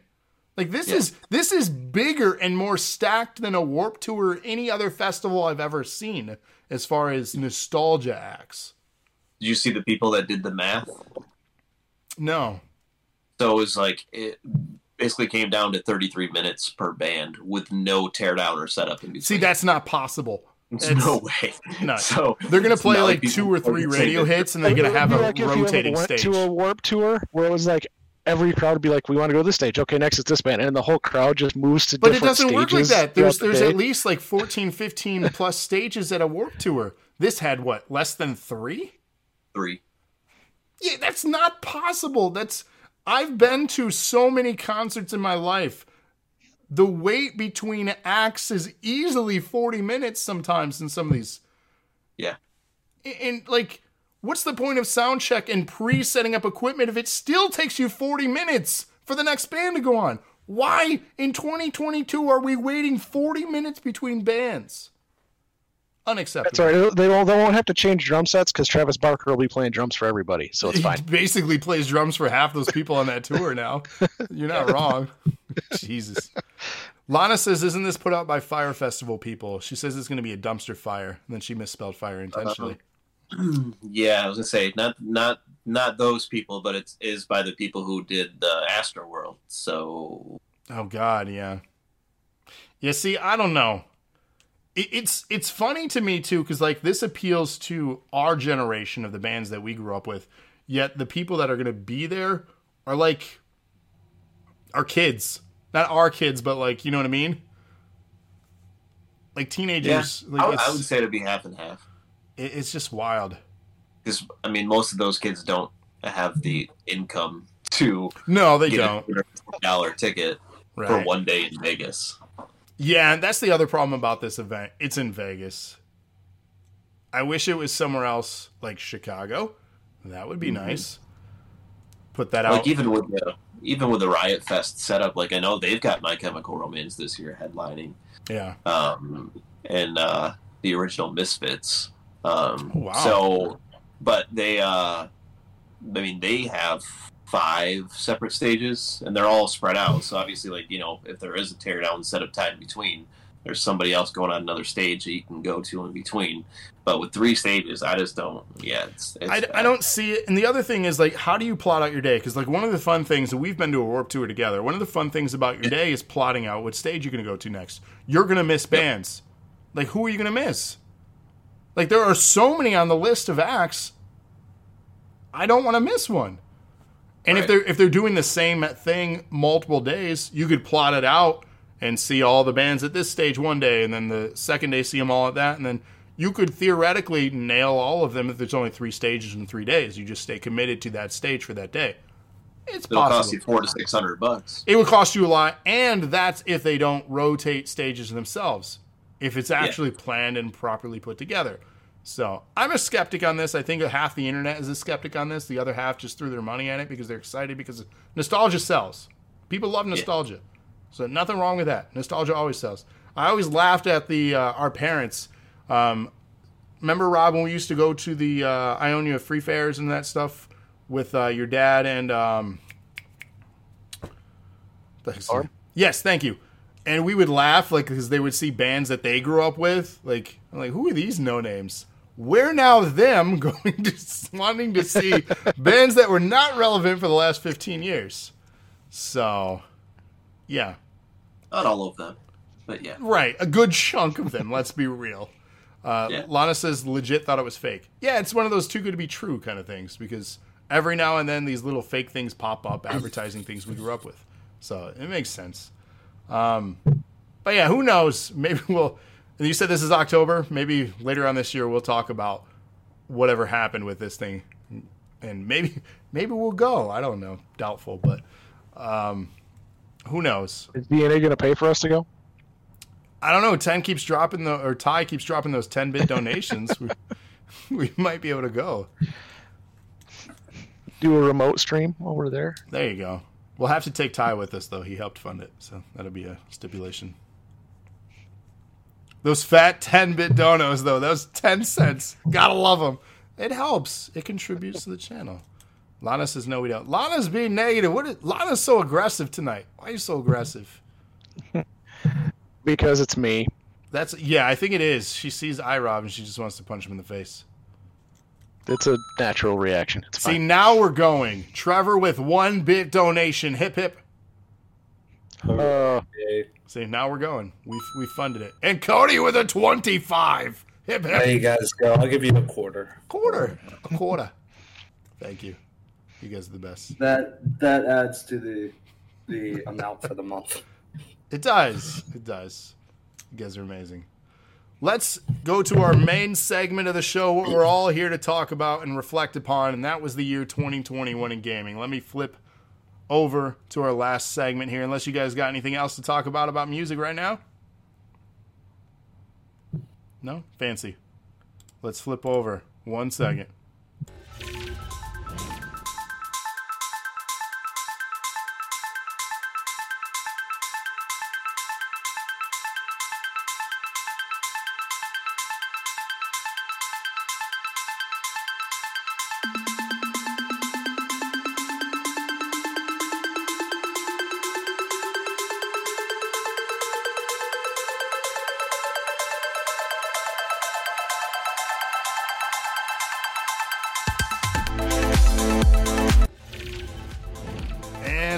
Back in our main segment here, the year 2021 in gaming, the Dosage Podcast, episode 136, back with Cody, Justin, and Rob. How's it going? Same. You guys lack so much hype. Man, I'm bringing it. Finish You your guys, tacos yet? well, that's why. Cody is I'm saving them. full. He is full. I only had 4. That's a lot. Not full of bro. 4. What? 4 tacos? 4? That's not a lot. What are you talking about? Could knock out a whole party pack. Come on now. Hey, Yeah, we get the I'm party pack maintaining in good shape. and I get else up gets at the other 5 in 4. the morning, Like, go to the gym every day. Right, Justin? Uh-huh. no, you don't. No. He does. You don't. Hey, what the hell? You don't know my life. Yes, I do. Damn. It's I like haven't that. done that since the pandemic started. I haven't done that ever. I didn't want to wear a mask to the gym. That's why I stopped going, and then I just haven't been back. Hey, you're vaccinated, I am vaccinated now. so whatever. I don't know how all that works. I'm not a scientist. That's not what we're here either. Ladies and gentlemen, though, 2021 was a year of video gaming. A lot came out, good, bad, and ugly. Did you guys play any video games in 2021? Yep. Yes. I think so. We think so. Were you able to come up with, and normally we would come up with a top 10 list for these things. I've condensed it because Cody and I, when we were doing these together, we did almost, 20 years in like a month of episodes. We were just knocking these things out, man. We hustled in 2021. The last day we did like 4 years, and it was long. It was a long episode. So we've decided, and we learned that Cody and I could talk about top 10 lists for hours and hours and hours. And we did, as mentioned. So I've come up with a top 5, and I had more that could have made the list, to be honest. I always look back at these years, and even in 2021, I'm like, I didn't really play that much. I don't know if I can make 10 or even 5. And then I was like, okay, I played more than 5 games. I played more than 5 games I really liked. So I could come up with a list of at least 5. So for this, what are you guys' thoughts on going in a rotation and going down the list of our top 5, starting with 5, and then we'll wind down to 1, and then we can talk about some that didn't even make the list that probably could have. I don't know if I have 5. I didn't make a top 5, but I'm looking at the list, and I could make a top 5 really quick. Sure, however you want to do it. Justin, did you make a top 5, or do you just have some notables as well?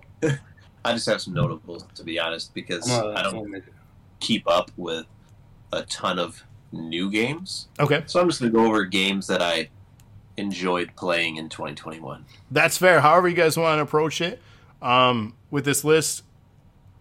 Works for me. So who wants to kick us off talking about their year in gaming then in 2021? I think you do. Do I? Okay, I guess I'll do that.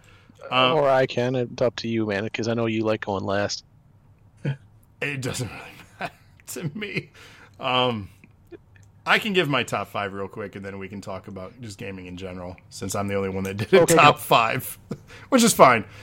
So my top 5 games, Returnal was one that I played a few streams on for DNA. Cody, you accompanied me for a couple of those.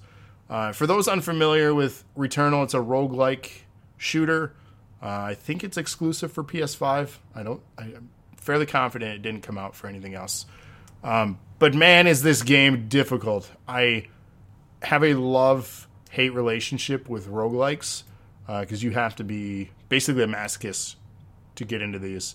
For those unfamiliar, other examples of roguelike games or games like this, I'm trying to think. Dark Souls, not really a roguelike, but has the difficulty like this. Bloodborne, anything of that would be similar.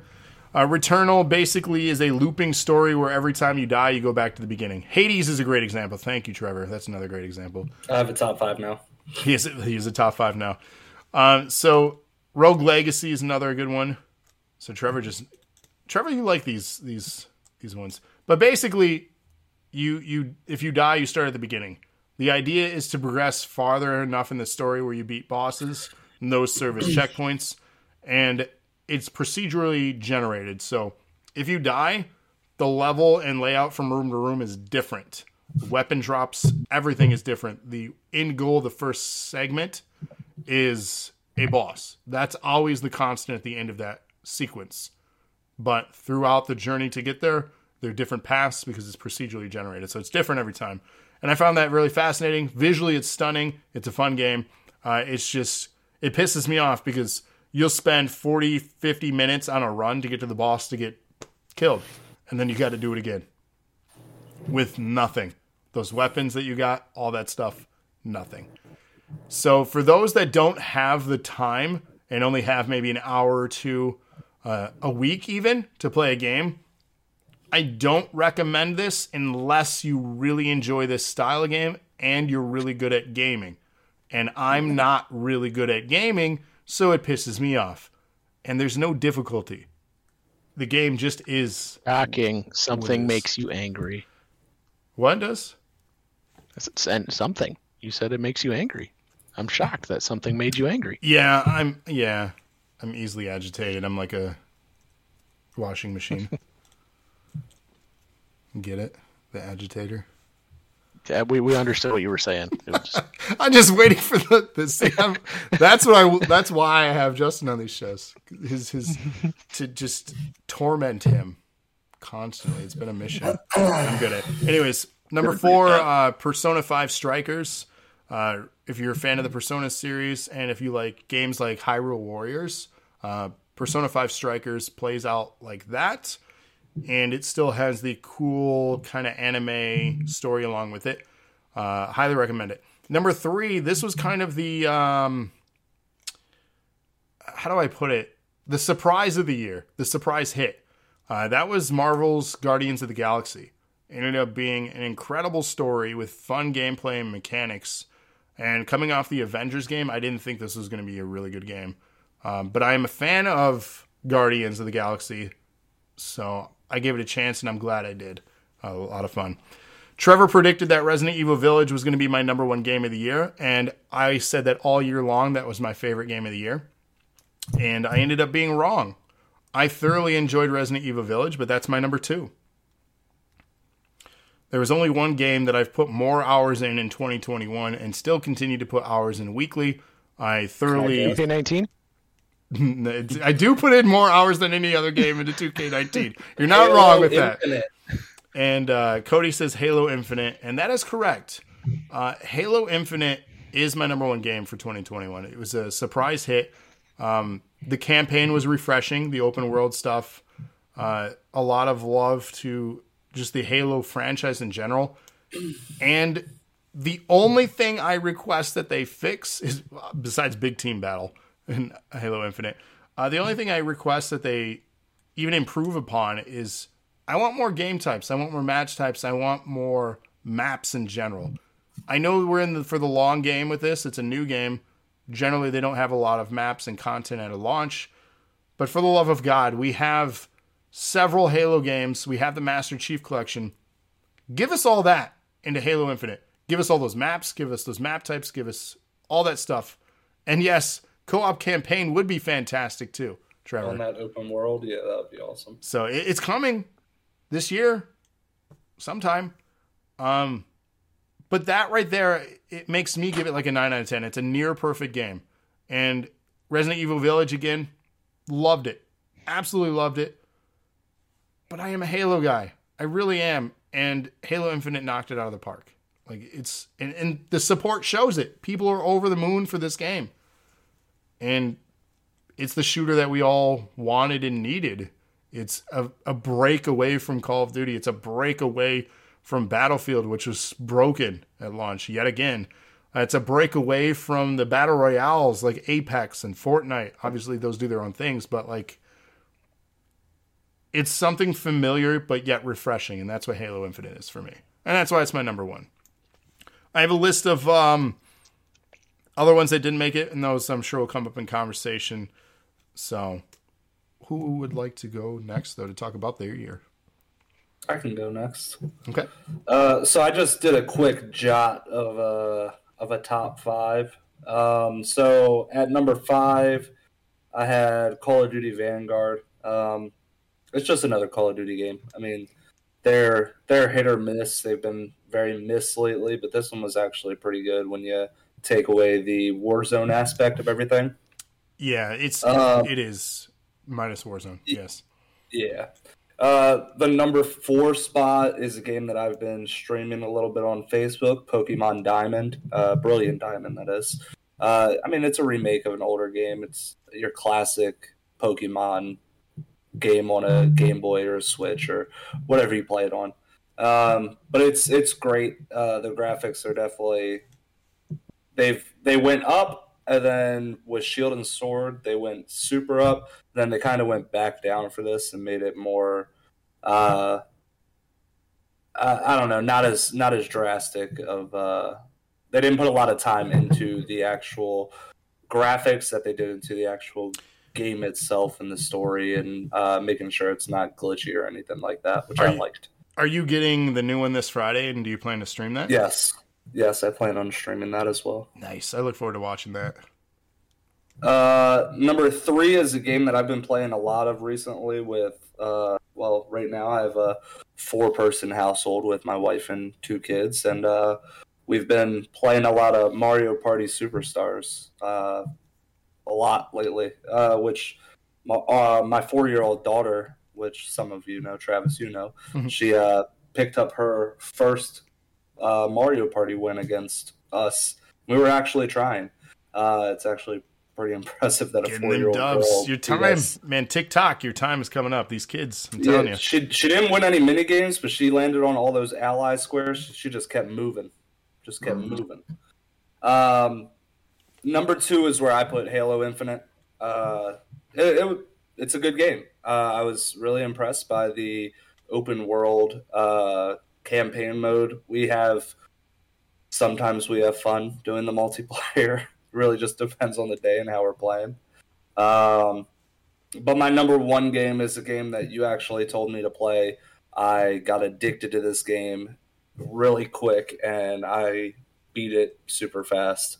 And I'm still playing it right now, doing all the side quests and everything like that. I kind of want 100% that game, which is Far Cry 6.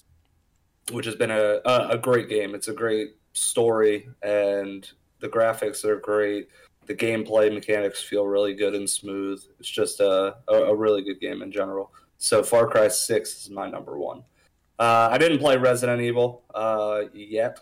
And then there's It Takes Two was on the list, which I didn't play yet as well. There's some games on there that I plan on playing that I just didn't get to this year. That I will eventually get to. but just for right now, talking January 2022, talking about our year in gaming 2021, I'm looking at Call of Duty Vanguard, Pokemon Diamond, Mario Party Superstars, Halo Infinite, then Far Cry 6. I mean, that's a long list, and most of those games are not short. I mean, specifically Halo Infinite's campaign, if you rush through it... I'm still playing it. Yeah, if you rush through it, you can beat it like 6 hours, but that map is big, and if you're collecting everything, you're probably going to put in 20, 25 hours into that campaign. I mean, Far Cry 6 alone, I've probably put quite a few hours into that. I mean, I beat the main story to it, but that map is huge. Yeah, massive. And there's so much to do. There's so many side missions and so many things to unlock. You have hunts just like you have in like Assassin's Creed Valhalla, where you have the big game hunts and the big fishing hunts that you have to do.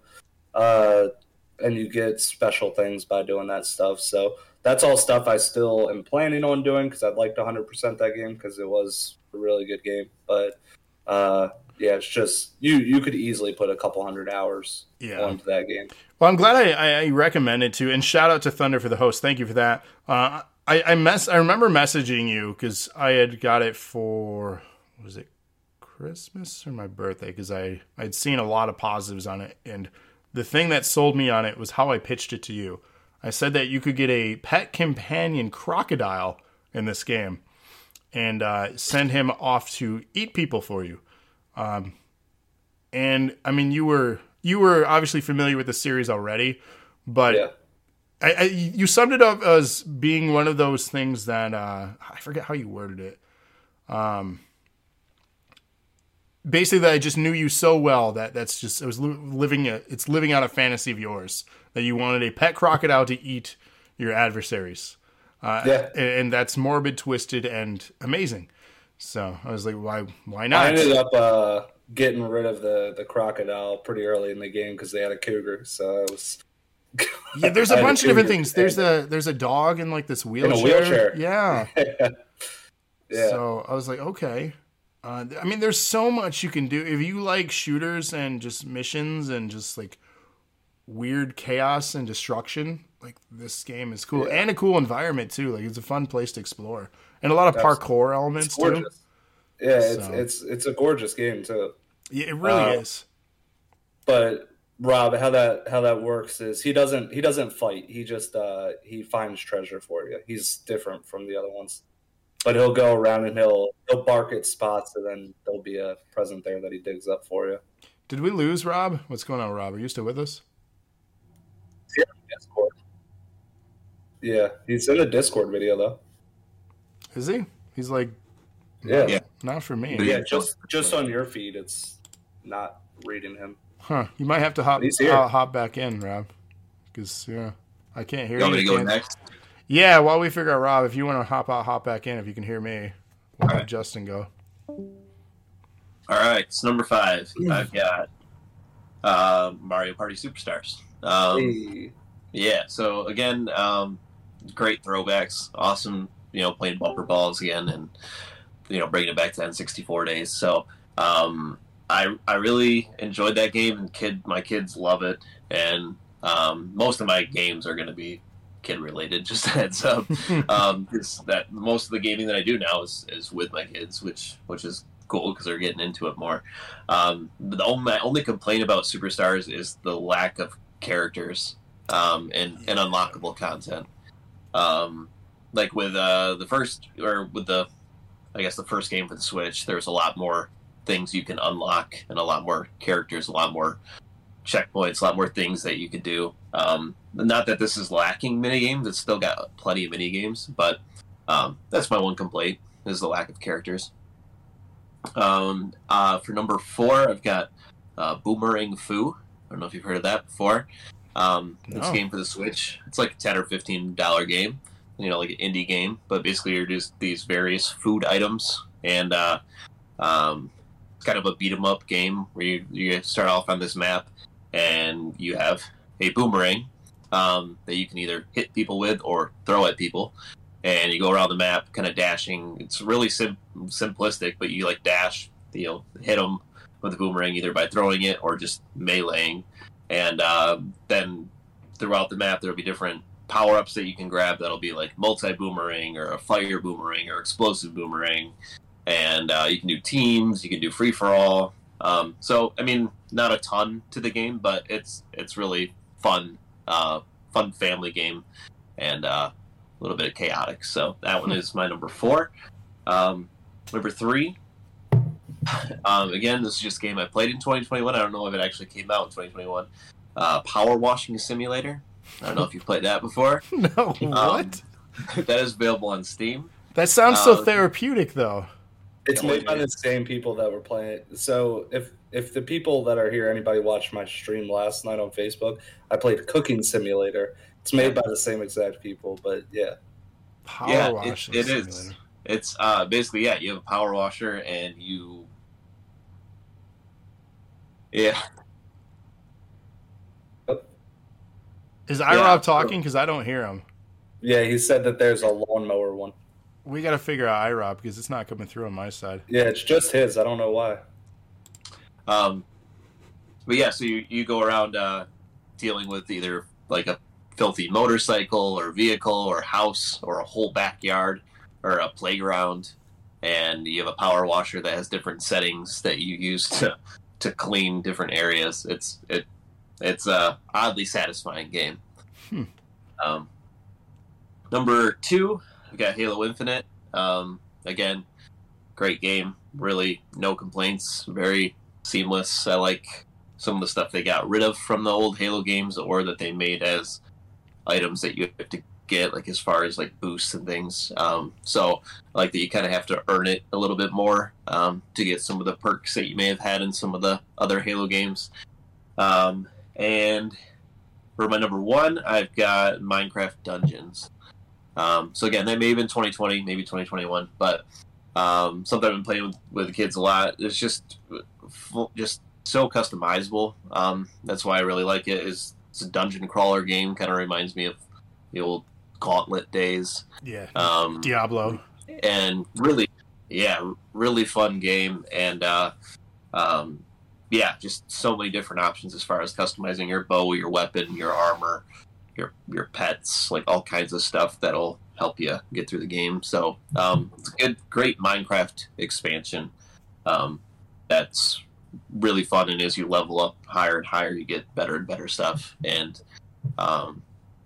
kids love it, and it's really fun to play. Well, it's super accessible as a like gateway into dungeon crawlers for kids, and for anyone unsure if they'd like that genre.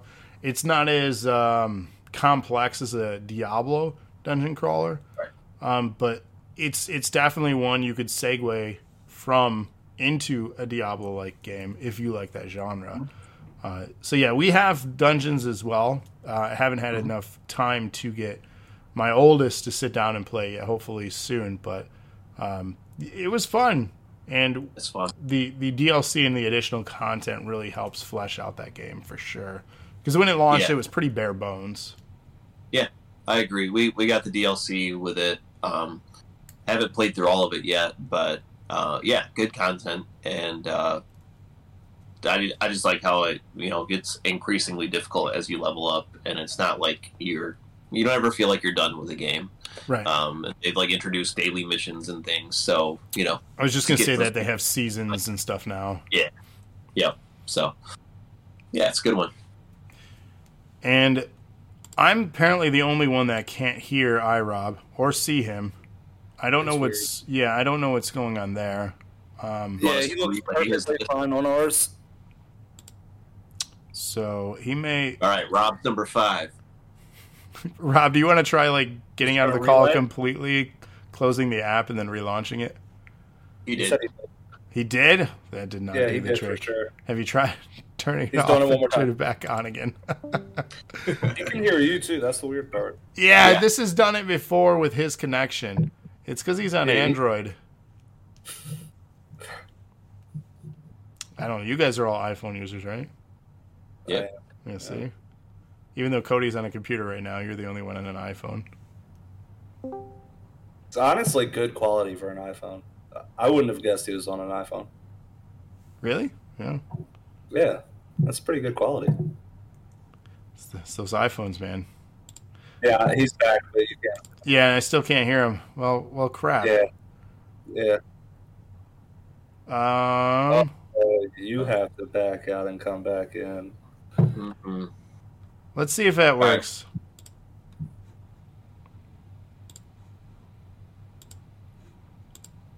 Did it before and we were just chatting once. Yo, that did something, but now it moved me over. Hold on. It moved everybody around on you, did it? It did. That's fine, though. So let me do this too. You gotta share your screen again, too. Oh, do I? Yeah. Yeah, that's probably why it moved everybody around. And then it did that again. Gosh. Oh, okay. We're good. And see, that's how you fix stuff on the fly. Welcome to a live broadcast by DNA. And I am not on an iPhone. I would never have an iPhone. It's an Android. He said that's the problem. That is the problem. That's fine. So iRob, you're our last one up. Save the best for last. Everybody that wasn't Travis can now hear me again. So yeah, nobody heard you. Well, not nobody. There was 2 people that could hear me. Well, those we could hear and see him. Yeah, because I figured that out when those 2 were like laughing and like acknowledging something. I'm like, what are you guys laughing and acknowledging? I hear nothing. So yeah, apparently my phone just doesn't like connecting with your stuff, Trav, and it's a thing. I don't know. We're not compatible. Who knew? Everybody, I thought. I don't know. So shocking. I didn't play that many new games this year, but I did have 3. Which I think fit, and one of them might not count because it was just the re-release of the Mass Effect games would be up there for me. Technically, it's a new release, so it counts. I all 3 of them twice since that came out. Completely. I really like those, and then for me, just because I am kind of into the sports games, I had NHL 21 and. With really funny one was MLB The Show, made by Sony, was released for Xbox. Isn't that sweet? Booting up the game and you see PlayStation's logo come up on an Xbox. And it was just for me, like baseball is not a huge sport for me, but the fact that there was actually a game that was a real baseball game I could play on an Xbox was cool because it had been so long. It's a pretty good baseball game, too. I even downloaded and played it for a little bit. It's pretty good. Well, it was free. It was on Game Pass. Right, which helps why I downloaded it and played it. I wasn't going to pay for that or pay extra money. Going back to the beginning of the show when we were talking about Game Pass. See, it comes full circle. Yep. Look at that. And maybe if we can figure it out, I'll start streaming some of my NHL stuff for everybody. If that sounds like something cool. Because he did get his Series X, by the way. He finally had it. It had been sitting in my living room in a box for like 3 weeks. It's set up that we got back late that night, so the next morning it was set up before anybody else was awake. Man, see, if it was me, I would have set it up that night. I'd get into chill with you. There you go. Yeah. Rated says he'll play NHL too. So there you go. NHL on the DNA channel? I think so. I'm a fan. Any honorable mentions? Any other games that you guys played in 2021 that you can think of? Diablo 2. Well, I know Diablo 2, it wasn't new, but I finally Avengers. Yeah, because it was on Game Pass, so I downloaded it. It's fun, even if it's a broken mess. Pokemon Snap. Yeah. That's all right. Well, I liked the one back on the Nintendo 64, so this was really nice. That one was good. This one was just it's a lot.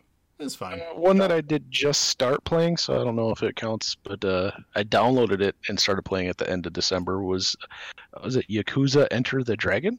Oh yeah, those are good games. The newest one. A lot of people like those. I will say it's very cinematic, so there's a whole lot of just watching scenes playing out in between playing, which sometimes can be like you like just hitting the A button, like just get me back to playing something. But yeah, no, there's a lot of story to those, and if you're a fan, you are a fan of that series. Like, it's cool, but at some point after, like, you're just like, they're talking about the same stuff. Like. Yeah, and if you're not invested into that story and you just want action, probably not the best one for you. It's fun. I missed one that was really good that may actually crack my top 5 at number 5, which is Outriders. I streamed that for a little bit, if you remember that. You had a good time with that. You did. That was like...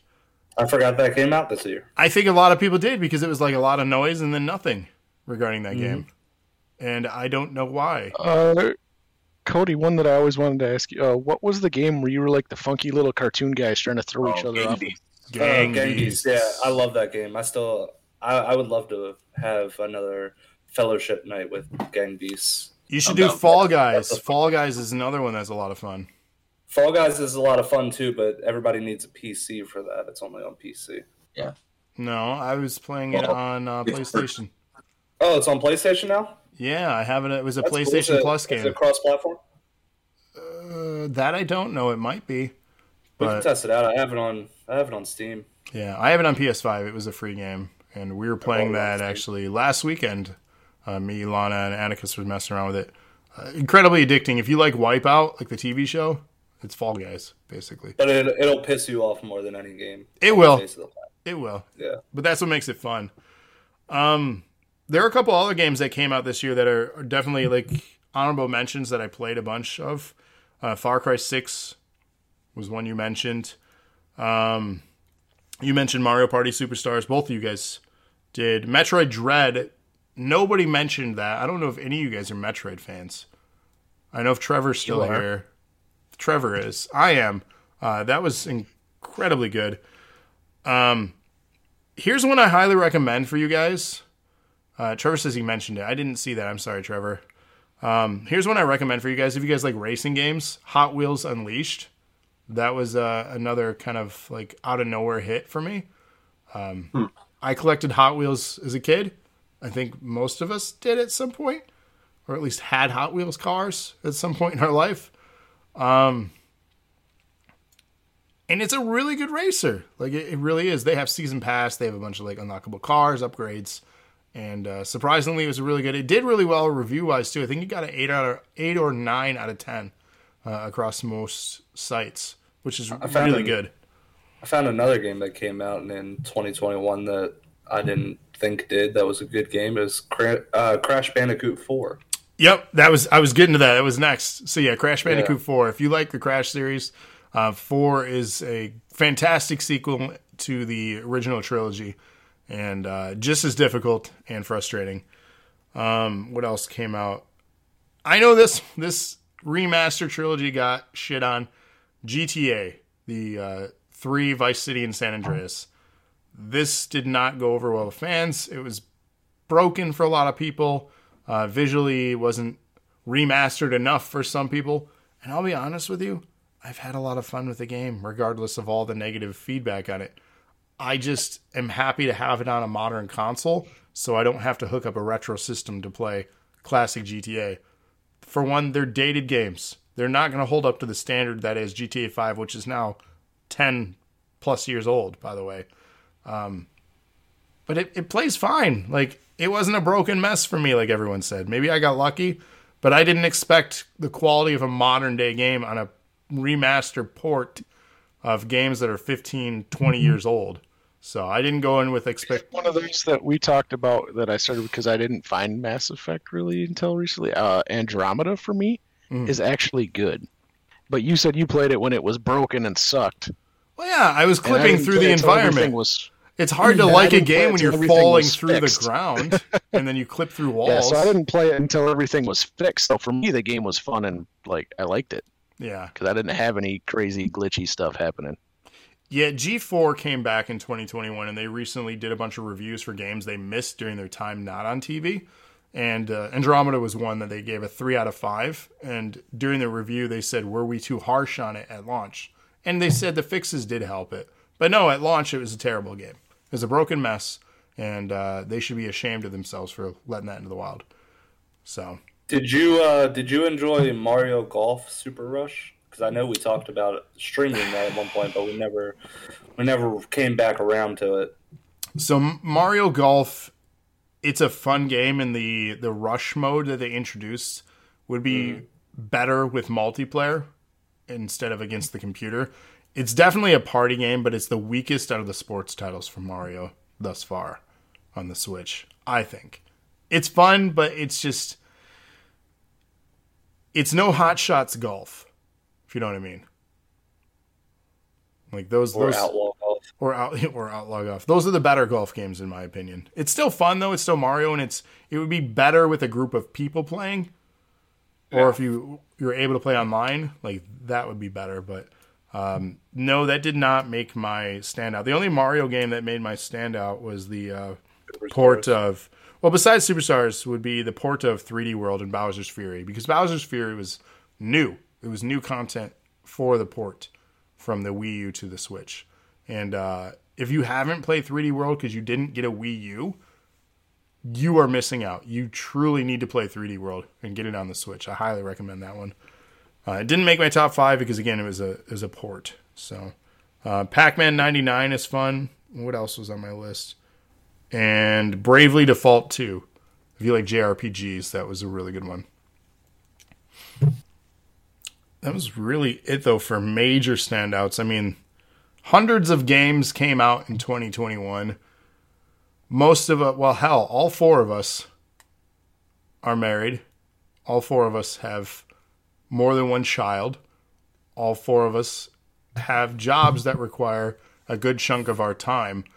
And I think we can all agree that there is not enough time to play video games like there used to be. So we have to be very selective of our time. I can tell you right now, I get like 2 mornings a week. That's what I got. I get the evening when people go to sleep. Right, and you're sacrificing sleep so you can game. So it's like you pick and choose.